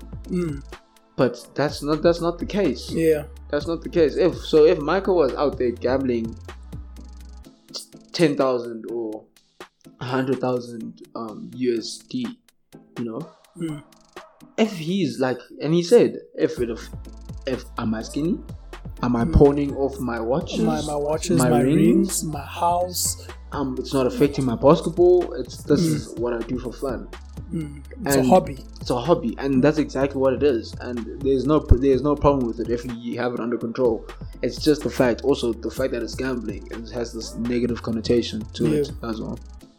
Yeah, but I mean, do you think that more is being done nowadays in terms of gambling? I mean, it's these stricter policies and the stricter regulations around more sports people gambling. I mean, we've seen, like, for instance, in football, many cases where people have gotten into trouble because of gambling. Names I can think off the top of my head, like your Joey Bartons. I think Paul Scholes also had an issue because he was also like betting on football games and stuff like that. Do you think that intervention is warranted within sports because of how bad it can get? Yeah, so that is why I commend the league because it obviously it can become a problem. Yeah, but it mustn't be a problem where there isn't a problem. Okay. So you can't. These are working men. I feel like people forget that sportsmen, it's work. Yeah. With work, with that remuneration, in essence, you're allowed to do what you want. What you want with your money. Exactly. Your money. And any intervention needs to be for the player's well-being. Okay, that's fair. If you were going to stop Michael from gambling, that wasn't for his well-being. That was just it would have just been for good PR. Yeah. Do you know what I mean? Intervention's only good when you're intervening like an issue. Just an issue, exactly. That's justifiable. Exactly. So no, that's fair. Yeah. That's fair. And I think what also spoke about, like, what this episode also highlighted was, I mean, again, in part of Michael's character, was how wait, did I just lose my train of thought? Okay, now I got it. How the gambling thing, like, it was at the end of the day just a hobby to Michael, and it didn't affect him. It showed his competitiveness. It showed how competitive person he was, in the sense that, like, I mean, it was spoken of deeply how, like, at the back of a bus, for instance, when they're traveling, there's a game and Michael's involved, and he would just want to win in anything. Like, I think I don't know if it was Paxton or I want your money in my pocket. Yes, that story about I want your money in my pocket. Like, I think I forgot who it was. It was Paxton. He was saying that they were playing in the front of the bus, but they were playing with like single dollars per hand. Because they were playing with big money at the back of the bus. They were playing with big money, you know? Big boy money. And then MJ came and he was like, "Alright, guys, what are you playing? I want to join." And they were like, "Nah, dog, it's just $1." He was like, "No, I don't care how much it is. At the end of the day, I want your money in my pocket. I want to win." Even I don't know if it was in this episode or the next one, that the coin toss thing, that coin toss game with his security game, that also just showed his competitive side to it, and it highlighted how much this guy wanted to win. I mean, in the previous episodes he'd been saying it over and over again, but I think in this episode, like, as much as when he won his titles we understood, it also gave you that thing of, this guy is just a competitive person who wants to win. And it's not toxic. It's not toxic. It's you know, if you can't handle it, don't get involved with them. Yeah. Don't get involved. Literally that. Anything else from episode 6? I mean, they did win his 3rd title. He did say in towards the end of the episode that he had known that he was going to leave the league and stuff like that. Yeah. What do you think about? So he says it's a car ride. I think he's with Gus. No, isn't he with Rashad, the reporter? Yeah, he's with yeah. And he's like, you know, I don't want to be carried off the court because somebody had said that, you know. Or he doesn't want to retire when he's done. He wants to be able to walk himself off the court. Yeah. So what are your thoughts about, like, leaving on a high? I think leaving on a high is good. It's a good thing because you are going to be remembered for your memory, like, for what you had done. And I think it's just, like, for me, leaving on a high, it's just going to just speak about your legacy and how people perceive you. Like, for instance, you look at, like, an Arsene Wenger. Arsene Wenger did great things for Arsenal, made Arsenal the big club. Okay, not made Arsenal the big club, but reintroduced Arsenal as the big club that they were in England, in London, and everything like that. Put Arsenal on the map. You know, Arsenal is a worldwide brand that is recognized throughout the world. You know, especially in Africa, in France. You know, the whole black players and stuff like that. But towards Arsene Wenger's the end of his tenure, like, the whole Arsene Wenger, like, Arsene out thing, Wenger out, the whole debacle, that it tarnished his record, it tarnished his reputation and how great of a manager he was, you know. But for me, I think, like, I mean, I'm not gonna speak of whether it's warranted or anything like that. Like, personally, I try to remember Arsene as, like, what he had done for the club and what he had done to the club. So what tends to happen with legacies? So with legacies, when legacies are fresh, they usually leave, like, there's usually, like, some, because retiring at the right time, retiring on a high is difficult to do. It is, because there's always a question. Can I go? You can run it back. Can I go one more? Exactly. One more. So that is tough. Not many people do it. I still don't recall somebody who's done it. Michael didn't do it. Yeah. Michael retired with the Wizards. He was the Wizards. As much as people would like to act like they didn't happen, they happened, and they were not good. You know. So I don't know of anybody across any sport that has retired on a high. The only person that I can think of who could possibly do it is maybe Ronaldo, and LeBron. I think Sir Alex is also kind of in that conversation. Okay, no, I'm talking players. Oh, yeah, players. I'm talking players. Okay, that's fine. I'm doing players. So, with that being said, my train of thoughts. Leaving on a high, legacy, what it does for you. So when a legacy is fresh, right? People do remember the bad.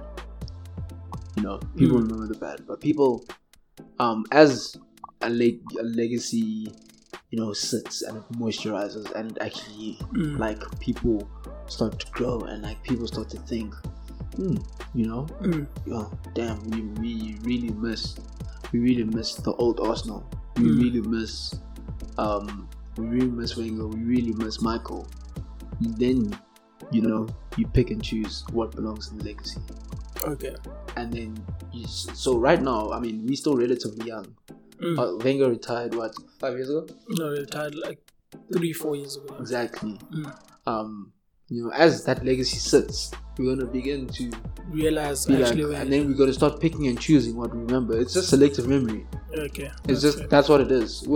Even with Kobe's legacy, we're going to forget the times where Kobe's contract was a very bad contract, where he was earning a lot of money when his production wasn't as great, and he couldn't carry his team anymore. We're gonna forget about that because we're gonna remember Kobe as the 5 chips.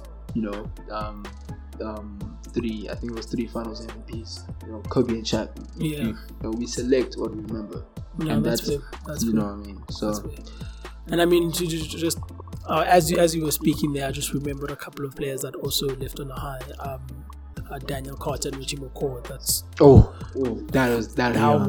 was well done. That was well done. That was shit. That was well done. Yeah, I mean, it's a few players. Like, I mean, as you asked me off the top of my head, I couldn't think of them. But like, I mean, as you actually think about it, you can think.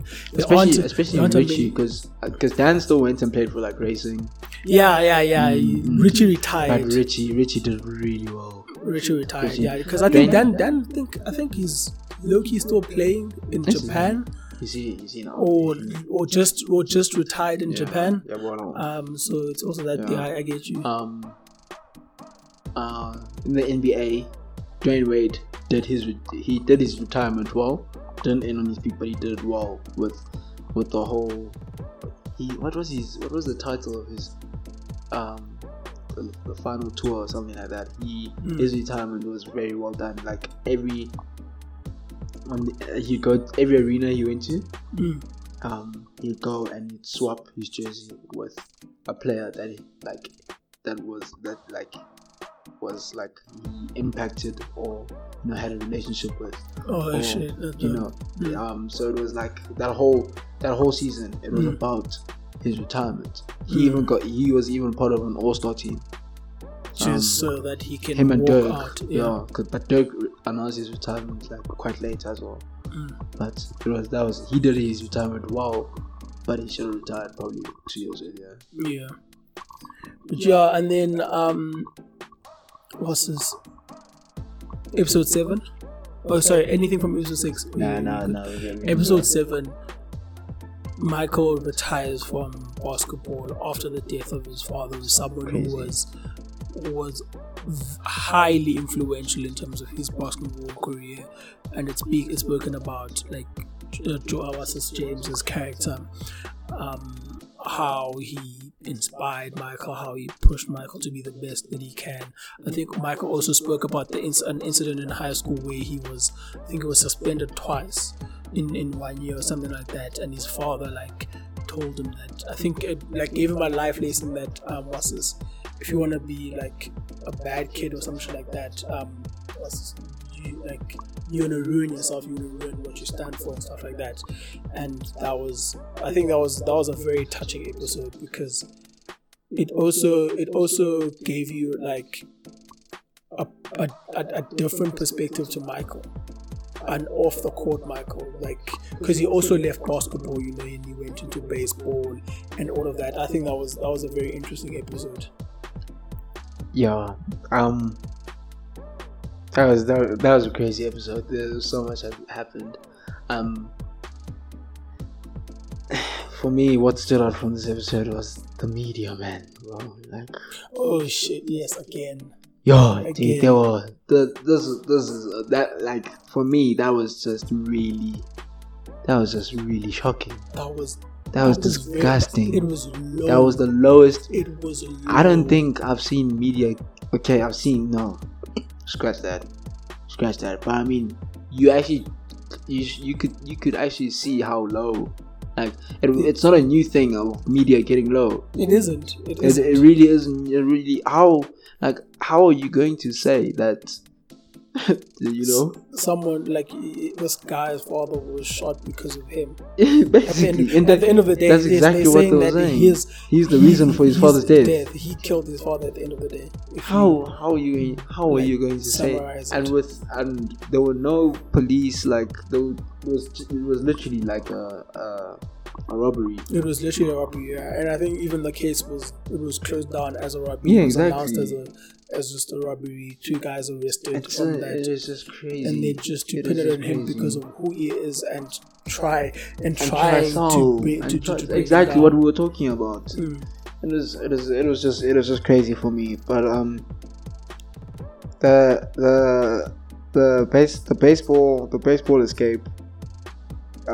It was quite nice. It was like it was Michael Morning. That's how I view it. Yeah. Even within baseball, him doing all his stuff and him being Michael, that I feel like that took like a backseat. Like the star of him took a backseat. Yeah. He showed was a different side of him. I liked how they said he was treated like one of the guys by his teammates. Yeah. And I feel like he just needed to go and be like loved by different people and be around different people and a different environment and gain different relationships, experience different things, all tied to baseball, which his father loved. True. Yeah. True. Actually, that's another big thing. Yeah. That's another big thing. How his father also, I think, from a young age, saw him dreamed of him being an MLB player and stuff like that. So that I feel like that throughout the whole thing, that was the main reason why he went. Like that's how I view it. He just went to go heal. To go mourn his father. And I think for me, and also a big part, it also, I mean, I'm sounding like a broken record by saying that it spoke about Michael's character. Michael knew the star that he was, but when he arrived at in baseball, he knew that he had to start from the bottom and work his way up. He didn't want any handouts, because I mean I think he apparently he could have gone straight into MLB, like into the Chicago White Sox team and stuff like that, but he was like, nah, he wants to start. Or am I getting wrong? No. It was a thing where you start, so you had to start at the bottom. Oh, okay. But then they couldn't start him at the very bottom because it was just too much. The media coverage was too crazy. Yeah. And then he also but like he knew he had to start working, that's the thing. As in working as himself, knowing who he is, what you have done. I think it's probably like to be able to be sent to the bottom and be like, no, it's fine. I'm fine with that. That's what I want. I want to make it into this league on my own merit.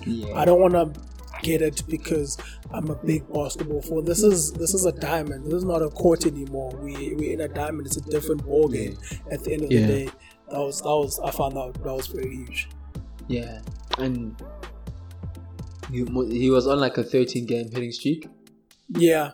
And then in the beginning of his season. And then he just it went downhill for a little bit, and then he just kept working, and he just kept working and working and working and working. So that for me was great. That for me was like really, really dope, really dope. I think his determination and drive to be able to make it was very evident in this thing, because I think I don't know if it was one of the coaches, his baseball coach or his teammates that was saying that, like, after a game he was practicing, before a game he was practicing in terms of his hitting. Like when he was going through that stampede, it wasn't a thing of he gave up and he thought, I know, like, I'm just gonna go through the paces. He actually worked hard at getting his form back and getting into playing good baseball, and it eventually led to that, because, like, I mean, hard work does reap the benefits at the end of the day. It does reap the rewards. Then you have, obviously, while he's there in baseball, then you have Pippen with the balls. Yeah, I remember. And I mean, we spoke about it earlier, how he had to carry the team and stuff like that. And that whole thing. So Kukoc comes in with the guy from Croatia. That's from Croatia. And he's good. He's really good. And then, that was all good. Who are they playing in the in that? I think, wasn't it the Knicks? I'm not too sure. It could have been the Knicks. I'm not too sure. I also forgot who it was. Paul Joseph to play. Kukoc has been hitting clutch shots. Do you see that collage of clutch shots that he was hitting? He was hitting. He said it that it's a shot that he was making it, and they showed he was and Scotty's ego almost out of nowhere. You know, like, I was so surprised. Like, I was really surprised by that. And I was really. I'm not gonna lie, I was very saddened by that. I was just like, this is just sour. Like, this is not. You never want to see that happen. Yeah. Because even great players, even Michael, passed it up to Steve Kerr. Michael knew Steve Kerr would be open, and he bagged Steve Kerr to hit the shot. To hit the shot in '97. So. And that's how the player was drawn up. The player was drawn up, and what for me, what was great was that he hit the shot. Yeah. Like, Phil was like, Pippen, are you coming out? Are you in or out? Pippen was like, I'm out. And Phil was like, fuck him. You know, I'm glad he did that, because you know, some players aren't as great as they think they are. Aren't bigger than the franchise or bigger than the team. Pippen wasn't bigger than. He doesn't have the clout to be bigger than the team. He just doesn't. He just doesn't. It is what it is. It is what it is. He doesn't. So, and then he hit the shot. That made I was relieved when he hit the shot. Because I don't remember all of that. I thought they'd missed it. I thought they would have missed the shot, and it was going to be a thing of. That was a clutch shot. Boy, turn around. Left hand. I think it was. Even in, like, I think they had like 1.2 seconds left. Yeah, it was straight off the inbound. It was straight off the inbound. Hit the shot. It was brilliant. And I think for me, about like the whole Pippen thing, him sitting out, I think it was also mentioned. I forgot who mentioned it. I think it was Horace Grant or someone. But they said what they felt about like the whole situation is that it was very much out of character. Steve Kerr. I think Steve Kerr says it. It was very out of character. Very out of Pippen's character. Yeah. Like, I mean, there are stars where, or people where, like, I mean, you'd expect that. You would expect that. You'd expect them to. And if they do it, you're not surprised. You're like, yeah, fan. It's you type of vibe. Like Westbrook. If Westbrook were to do that, I wouldn't be surprised. You'd be like, I know. You see, it's like, that's a you thing to do. That wasn't a Scotty thing to do. Yeah. He wasn't the type to just sit out and And I think for me, it was also big how he apologized and they accepted his apology. And it was a thing of, we're not going to focus too much on it. We're just going to move on. It speaks great again about Phil Jackson's leadership and the way he the locker room did well there. I think someone made a speech. Yeah, it was the center. He has Cartwright or something. Yeah, Cartwright. Yes, Cartwright. He spoke about it. They spoke about how he cried and made a speech about how that shit must have hurt, eh? Dog, because like, that's your change, and that's your change. Like, yo, and come down, we've played sports, bro. We know, dog. We know that doesn't fly, bro. No, that's the thing. That doesn't fly. I don't know how I would have felt. I wouldn't think if, for instance, if you had, for like in a what's this, in the free example, had done something like that. I don't know if like I don't think our friendship, maybe as friends, bro, but as teammates, bro. Because like. Dog, like we need to rely on each other, right? And every day you're preaching brotherhood. Bro. And then you just walk out when I'm not saying don't be upset. Yeah, that you not given the spotlight. Just that was. Why you the stop? That was crazy. That was crazy from Pippin. That was crazy. That was crazy from Pippin.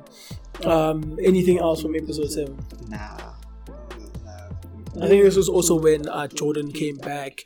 They tried Jordan led them to, or helped leading them to the playoffs at the end of that season, but they didn't do well, and and then I think Jordan also took that personally. I was like, listen, nobody, yeah. I took it very personally. Literally took it personally, and the thing of I'm gonna be back. I'm gonna win. Because you lost to Orlando. We lost to Magic. What's this? I think Shaq was in that team. Who else was in that team? I think Penny Hardaway was in that team. Horace Grant, yeah, he was also in that team, yeah. So that was a big thing for him to be able to come back, and I think that's another thing about Jordan, is that every time anything has gone against his favor, or not gone the way that he would have liked it to gone, he stepped back and was like, listen, I'm gonna get one over you. I don't know if it was part like the moment with what's this? Mike, great game. Yeah, that's the next episode. Even. Oh, that's the next. So episode. Let's use that to move on to the next episode. Yeah, let's move on to the next episode. Even losing to Toronto is in episode 8. So like how he lost to how he played against Washington Wizards, right, back to back. Yeah. I forgot the Bullets. They were called the Bullets then. Yeah, the Bullets. Actually, Washington Bullets played them back to back, and this kid, like, who was it again? I also don't remember. I don't have it down. But yeah, he, like Michael said that the kid was like well played, Michael. I think he scored 36 points against Michael. Had a very good game. But I think it was just his night. It was just his night, and I think they lost. Like, he had a very good game. I'll talk about him like big next. Mike was like, he said good. Good game, Mike. It was like, and I think he said it in the locker room or something like that. It was like, I'm gonna score the same amount of points in the first half. Did that. Yeah, had 36 at the half. Boy. And then we find out that guy didn't even say that. Anything. He didn't say anything. They might just needed a reason to torture him. And he torched him. Oh, you can't. Literally, and he torched him. Literally, I mean, to find any excuse to go ham, to drive yourself to a point flick the switch, to flick that switch and to be able to go ham on someone. That was big on Michael's part. He loses too. So he plays BJ. BJ Armstrong. Yeah. BJ. He has that game now. One game feels fresh. And that's what BJ felt fresh. Yeah. And as soon as he felt fresh, he had to. Let's be honest. He had to. BJ even says everybody has their moment. Exactly. And this one was my moment. Especially him coming back, to the Bulls. He was a Bulls player. Playing against the Bulls, and to do it against Michael. Had to happen. He had to happen. But he also knew that because it had happened. After that, yeah, they were gonna catch someone was like, BJ should know better. No, Michael said BJ should know better. I was like, MJ. Sometimes you know you're great. Sometimes you know you're great. It was like, but BJ had a good one. That was nice. That was nice. I think BJ definitely needed that. And obviously, like everyone deserves their time. Everyone deserves their time, and he needed that. And it was dope. It was dope. Even Michael saying that.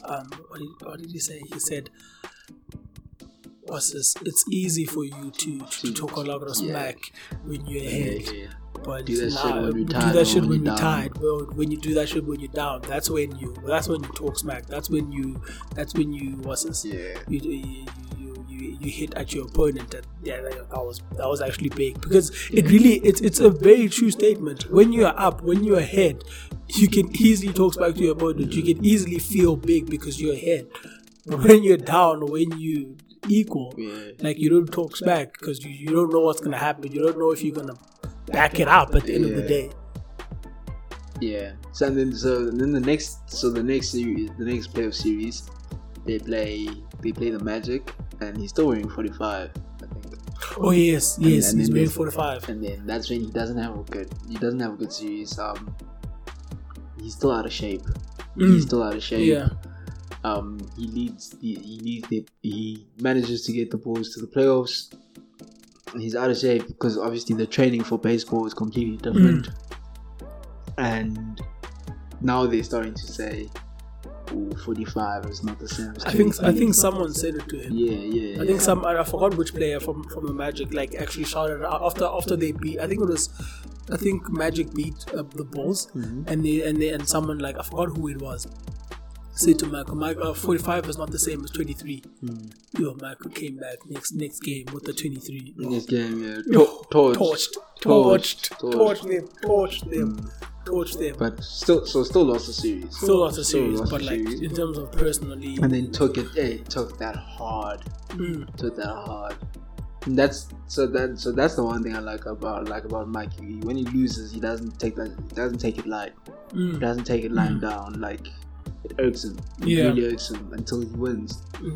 And that's the thing. He does win. Yeah. Whenever he's put down like that, I mean, I'm not gonna speak about his first half of the career, but like, from when he won his first ring, every time he faces adversity, he came out. And I think that's why a lot of people, I think you've also mentioned it before, that's why you consider him the greatest of all time. Yeah. It's because whenever he's been down, he's come up and he's won. He's won. That's what it's all about. He found a way to do it.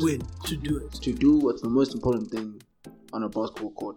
To win. And that was the root of his problem with the front office back when he got his injury in his sophomore year, bro. Yeah, they didn't want to when he came back, they wanted to tank for a good draft pick. They didn't want to play Jordan. Oh yes. I remember, he was like, he felt as though they were going against what basketball stood for, and what he stood, what it meant, like, where you're supposed to go onto the court and you're supposed to win at all costs. Don't try and tank a game or something like that just because of something stupid.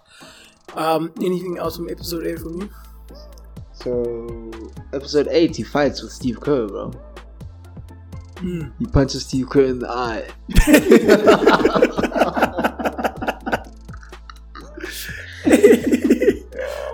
Yeah, this man is special, eh? This man is different. That story. But it was dope that Steve Kerr stood up for himself, bro. He used to do that. And Mike knew he was wrong and he apologized. And then that relationship grew from there. Yeah. I think that's probably like a pivotal moment in Mike's career, in that relationship, because it gave Mike the impression that, like, Steve Kerr can stand on his own. And I think you mentioned it in episode 10 with I forgot who he was, like, there was a player, I think it was Scotty. No, who? I think it was a player that he was bullying because he was trying to get a reaction from. His name is Scott Burr or something. Yeah, something along those lines. Do I have his, no, I don't know his name. Yeah, but he tried to bully him a lot so that he can get a reaction out of him to see him fight back or anything like that. But he wasn't that type of person. He was just too much of a nice guy to be able to fight back, and that was interesting from the whole Michael Steve Kerr fight. So in episode 8 they go 70 wins, bro. Remember, they go 70 wins. They go and they win the chip on Father's Day, and you see him cry with Gary Payton. Beats Gary Payton. Yeah. In 6. Oh, I'm sure you realize that every finals that Jordan's beaten, it's never gone to a game 7. Yeah, I know that. Yeah, I think he's gone to game 7 twice. I think twice in his playoff career. His playoff career. Not talking about finals. Not getting swept. Yeah, when it's not getting swept. But so he wins 7. So they win 17. Do you think which is the greatest team? So I'm gonna throw 3 teams for you. Sure. You've got that MJ team that wins 70 wins. Then you have Golden State team that wins 72. No. Sorry. So these guys won 70. These guys won 72. They won 72. Oh, okay. Yes. So yeah. They won 72. Yeah. Golden State won 73 and 9 with Steph in 2016. And then you have because now I'm trying to debating greatest teams ever. So you have those 2 teams, and then which other teams maybe you can throw there? I'm gonna throw in Golden State 2017 with KD. So which for you is the greatest team? Okay, I'm also not a big basketball person. That's fair. In terms of following basketball properly, is probably this year, picking up the team and watching games properly. But from my knowledge, I would think that the team with KD, the Golden State team with KD, is better than that 72 team, the 73-9 team. Sorry. I think based on the players that were there, their record isn't better, but I think as a team, I think as a team, that Golden State KD team is the best of all time. I don't see. You don't see that Bulls team that went 72 beating this. That Bulls team is not beating. So yes, NJ is great and this documentary, but it's not beating a team. I think with Steph, with Clay, with KD, with Draymond, and whoever at center. It was just too perfect of a team. It was literally just too perfect of a team. If you watched that series, nobody it was the most one-sided series I've ever it was the most, and it was almost weird when Golden State won. Golden State, because they swept Cavs, they swept LeBron swept him, and then so they won in Cleveland. Yeah, and the celebrations were almost weird.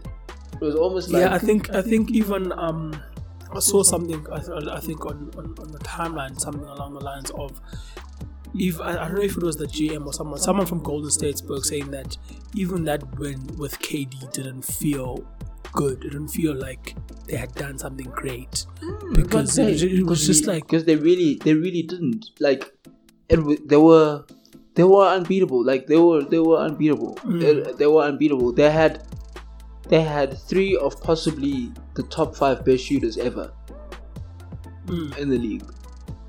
Ever. KD, Clay, and Steph. And then they had an incredible defender in Draymond Green, an elite defender in Draymond Green, is very and an elite player in his role, elite defender, good rebounder, good facilitator. And then you could literally throw anybody at center. At that stage it was Zaza, but you could throw anybody. I could play center. Yeah. With a good height. You hold your. Even me now. at 5'8".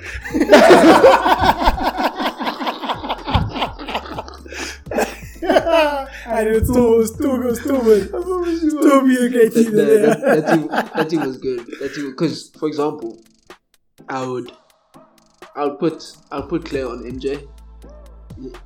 MJ would torch, no lie. But MJ, it's not like MJ is going to score like 70 points. Yeah, that's the thing. MJ did whenever he scored, whenever he took over games, he would hardly go over 50 points. Exactly. Even the 37 points that he scored in one half, he finished the game with 46 points only, or something like that. So but because there are not enough shots to go around for him to go and hit. Yeah. Like crazy shots. So he wouldn't Clay and MJ. Exactly. So I put, and then Steve Kerr got Steph. Okay. Steph got Steve Kerr. I'm pretty sure MJ would probably pick up Steph. That's Steph as a weak defender. When Steph is attacking, he'd probably be guarded by MJ. Oh, okay. Because MJ would just Steph would just tear Steve Kerr apart. Okay. But Clay is also tearing Steve Kerr apart. So we're all corner, but you know. Talk about the guards. And then so KD on Pippen. Pippen's a very good defender. KD is one of the best. You see, if KD doesn't go to Golden State, alright. If KD doesn't go to Golden State, and KD wins 2 chips in OKC. He wins 2 chips in OKC. He runs it back with OKC, wins 2 chips, somehow musters the strength. Yeah. He goes again. He beats Golden State, manages to get through Steph and Clay, Golden State, and he wins 2 chips somehow back to back against LeBron and them, which I think he could. I think he could have at least won one. Yeah. KD, and then he stays in OKC, and then for his career he brings 3 chips. All in all. 3 chips all in all to OKC. Now he has 3 chips. And he brings 3 chips to OKC all in all in about how many years he was there. He will be there for. He can go down as top 5 greatest players to ever play the game. So the fact that he left and went to Golden State cannot be in a GOAT conversation. Cannot be anywhere near a GOAT conversation. Okay. Because he hasn't done what makes a GOAT a GOAT. He hasn't risen a franchise from the ashes. Okay. Because that's what MJ done with the Bulls. Cleveland, with what's the name? With LeBron with Lakers. Even Magic. Steph with Golden State, even Magic. Because the league was dying. The league was dying with Magic and Larry Bird with the Celtics as well. Exactly. So, Kobe with LA as well. Exactly. So, with Shaq at the end of the day, not everyone wants that kind of greatness. Which is fair. That's fair. Which is fair. Yeah, which is fair. And it's just not meant for. It's not meant for everyone. For everyone. Episode 9. Episode 9, we get a more in-depth on Steve Kerr, his story, how he has his father's passing was very similar to that of Michael's, and then leading up to that whole shot, to that whole play of Michael giving Steve Kerr the shot, Kerr taking the shot. I think the funny, I found that I think it was in the celebrations when Steve Kerr was speaking, say that speech. that speech was I guess I had to bail Michael out again. I found that really funny. That was a good character. Steve Kerr, what would you say about him? And then also looking at what he's done as a coach with Golden State. So Steve Kerr, when he retired from the NBA, he was on top of 3-point shot percentage. He had the best 3-point shot percentage in the history of the NBA. Yeah. So he was a fantastic role player. Fantastic role player. Yeah. So as a player, he was fantastic, especially, and as a shooter, in basketball, as a shooter, you'll always have a job. Yeah. There will always be a team that wants him. You could see that man was not athletic. Yeah. He's not athletic, but he's a not shooter. The biggest person. He's a shooter. Kyle Korver is still in the league. I think Kyle Korver is 36 years old. Still in the league because he's a sharpshooter. You can't run out of a job if you can get the ball into a basket. So that was dope for him, and the fact that he was just trusted. Like they trusted him. You know what I mean? He even in the Pacers series, against Reggie Miller's Pacers, he had very big shots in that series. Off the jump ball, he goes, and Reggie Miller says that was a turning point of the series. Yeah, he did. Steve Kerr shot, and I think that was the point. I think Reggie Miller does say that was like before that point. Everyone, even Rashad was saying that Pacers are going to win this game. They are going to take it to Game 7. But after Steve Kerr's shot, Aldridge said that. David Aldridge. David Aldridge. Sorry. After Steve Kerr's shot, it was just down. Yeah, exactly. It was just downhill, and they had no chance. So exactly. So the fact that MJ and just the Bulls franchise knew that this is a person we can trust. It's him and Paxson who were very similar. I was about to say Paxson as well. Paxson, I feel for me is he crawled or he walked so that Steve could run. For me, they were the exact same person. Exactly, not even crawled. They were just different age. Different ages, different periods. Exactly, different periods, bro. That's what I saw. You know what I mean? Because even Paxson also had the same a similar moment where I think it was at the end of the game, like towards the end of the game, Nick Joyner play. Michael was going to be double teamed. He knew he had to give the ball to Paxson. He gave the ball to Paxson, and Paxson made the shot. Yeah. That was great. That was great. What was dope about this? What was dope about this episode was how this guy went to a different place after he got food poisoned. Yeah. First of all, how shady is it that he got food poisoned? Dog. I mean, God, it was the Utah series. Was it the Utah or was it the Pacers series? I think it was Utah. I think it was Utah. Yeah, I think it was Utah. It was because it was in Utah. How shady is Utah, bro? To food poison the player. That's shady, bro. Boy, and man, he pulled through. Dude, they said at every time out you could see about and he was drinking water, like he was trying to and then whenever he had to go on the field, he's on it.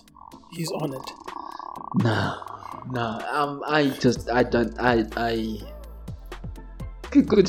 There's a meme. It's like Michael Jordan opening the door, and it's like 5 guys in suits, like black suits, just standing there, and it's like Michael Jordan opening the door and seeing these five guys delivering his pizza and still eating it anyway.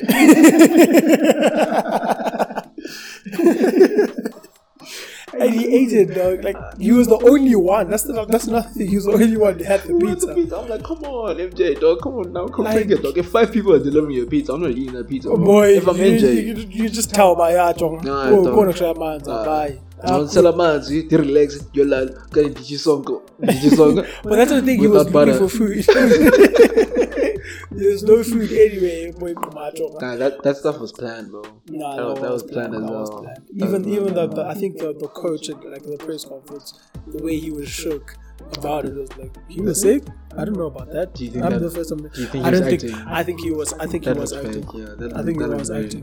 He definitely knew. I think even if because it was reported as well. Yeah, exactly. Even if he didn't have anything to do with it. Yeah, even if he didn't have anything, he knew Michael was sick. Exactly. One of us, he knew Michael wasn't 100%, or wasn't even 80%.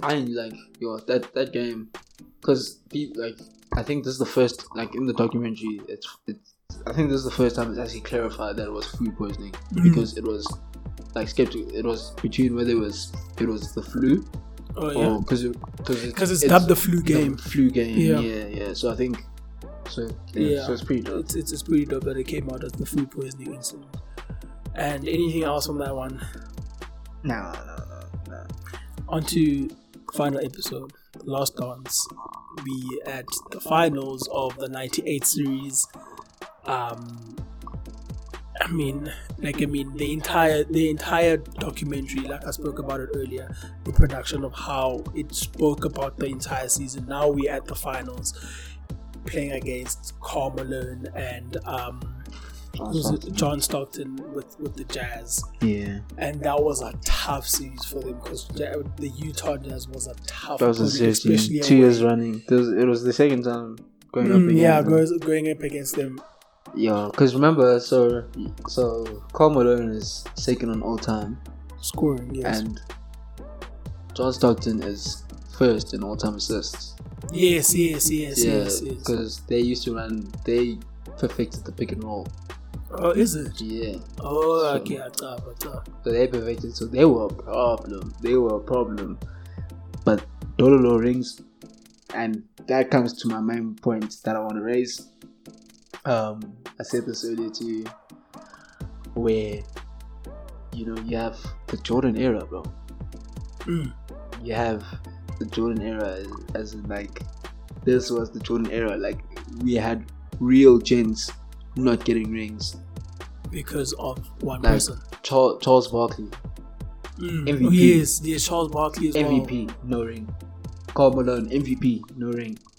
Lord the club, Gary Payton. He only got a ring in 2006 with Miami, I think.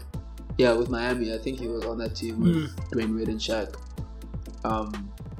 But in the Jordan era, there are some serious gents who didn't get rings because of Michael Jordan. Even Hakeem Olajuwon with the Rockets, got his ring. I think he got his rings when Jordan was retired. Yeah. The 2 years that Jordan was retired, I think that's when Hakeem the Dream got his rings. Dololo rings. Dololo rings. And this is what separates LeBron from Jordan, or rather Jordan from LeBron. Yeah, actually. And goes back to KD. KD has ruined LeBron's legacy, or has ruined the GOAT discussion. I think, because in my honest opinion, I think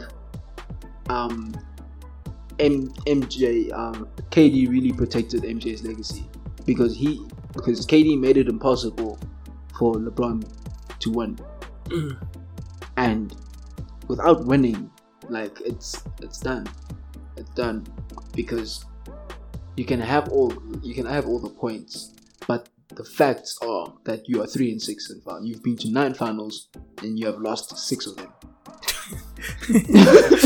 Those are the facts. Those are the facts. That's what I lost 6. And you look at MJ. MJ has been to 6 finals. 6 for 6. Bro, Kobe has been to. I think Kobe's been 6 finals. 1-5. 1-5. I think. Could be wrong. Yeah. But it's not a losing record. That's what I know. And probably at most it's like 7.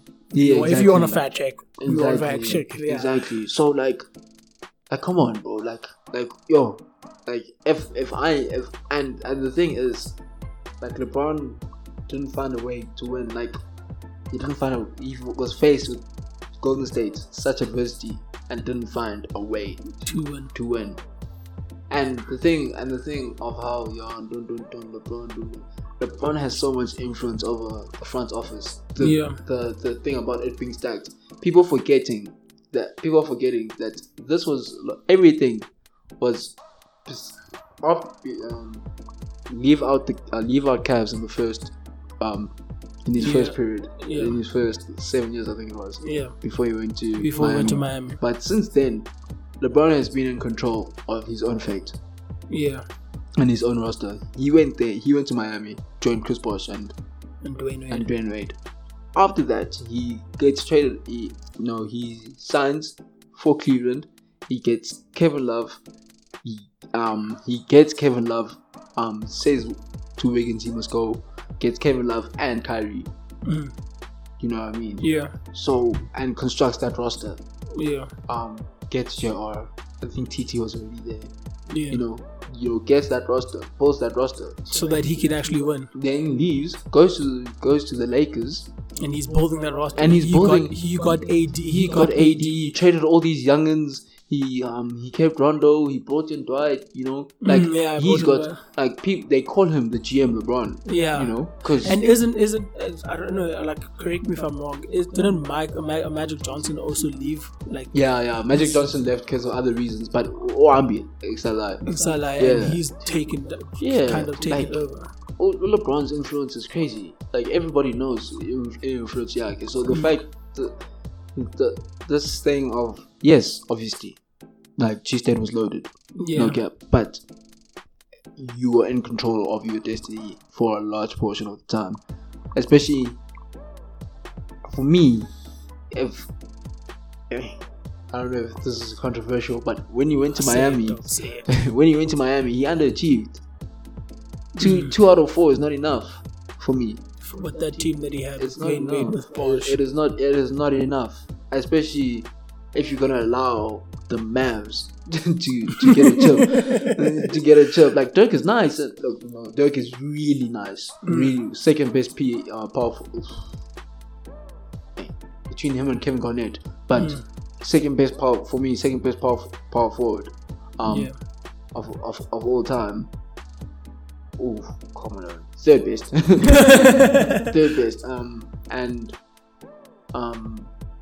But you can't let him get a chip over you.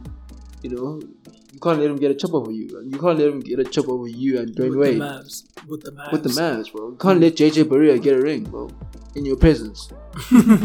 Like, in your presence. MJ is not allowing BJ Armstrong and the Hornets to beat them in a series, bro.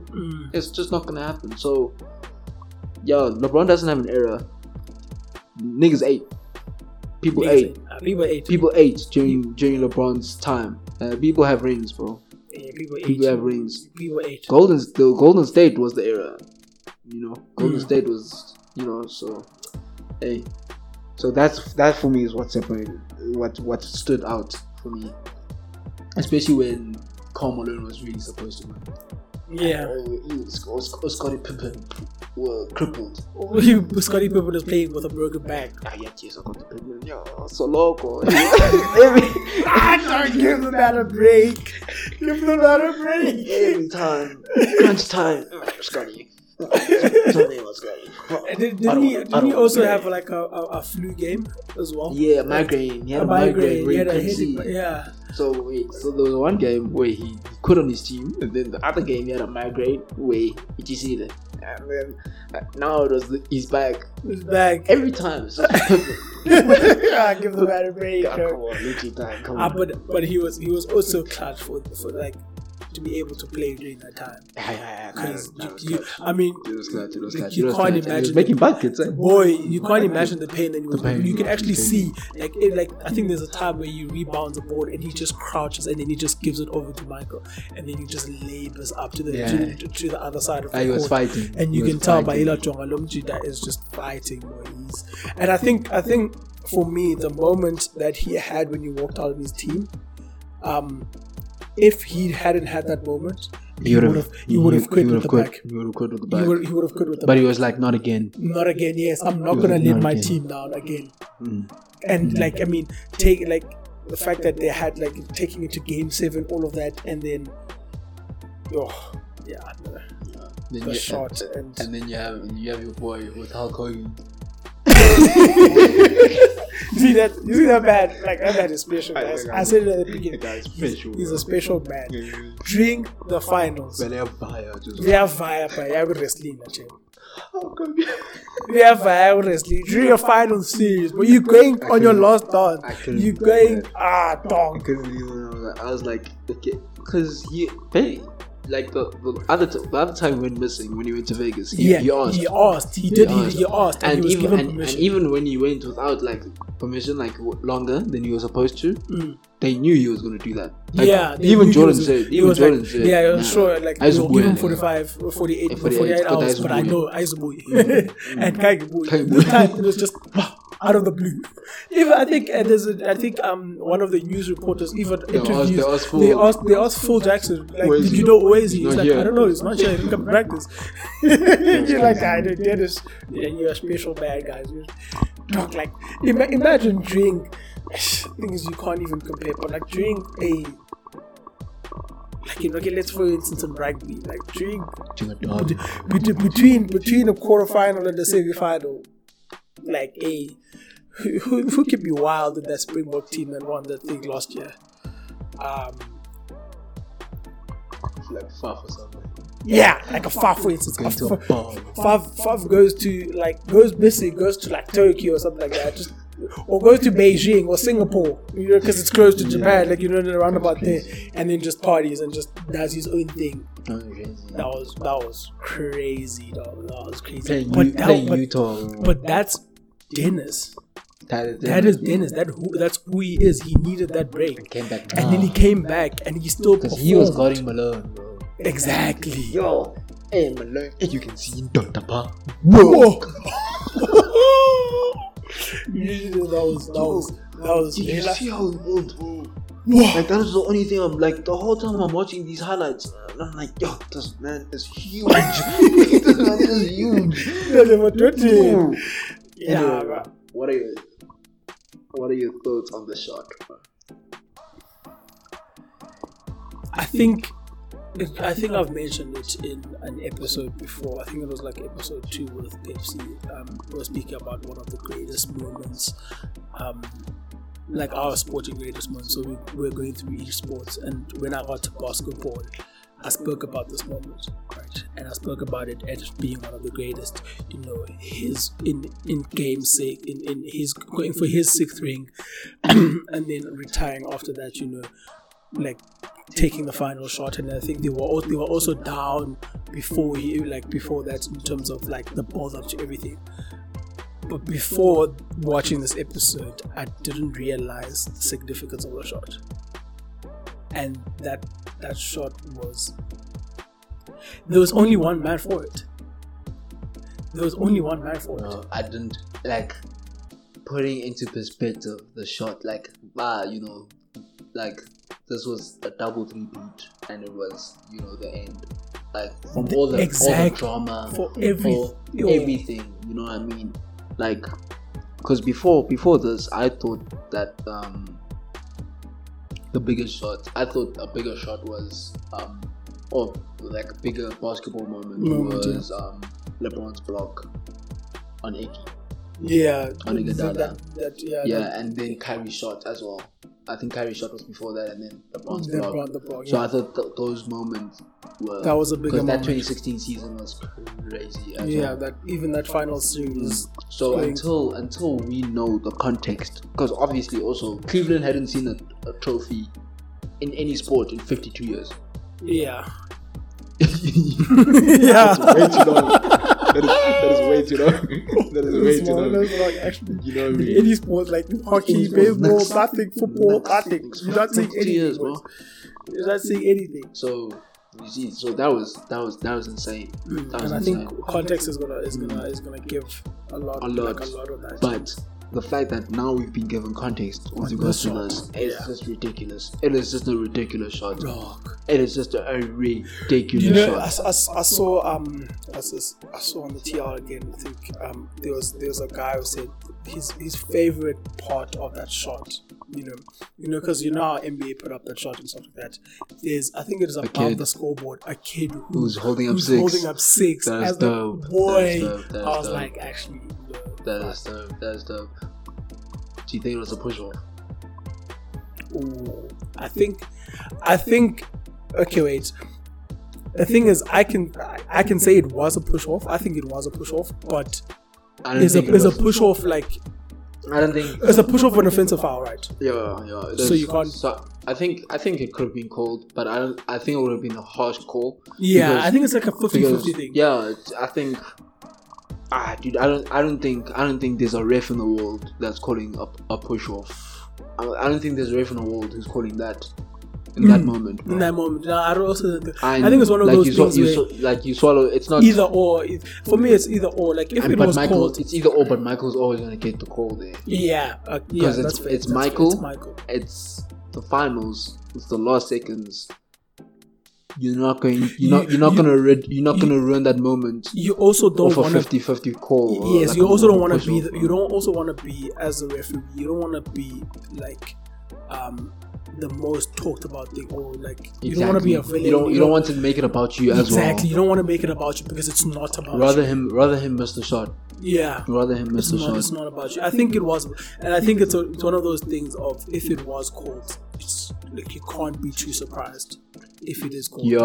Like I mean, like without the context of the whole situation, like or in a normal game or anything. But he was stumbling. The bro was stumbling. No, he was stumbling, but it's also a thing of carry on stumbling. I think he was stumbling, but it's that thing of carry on stumbling, which also like contributed to it, and then. What a shot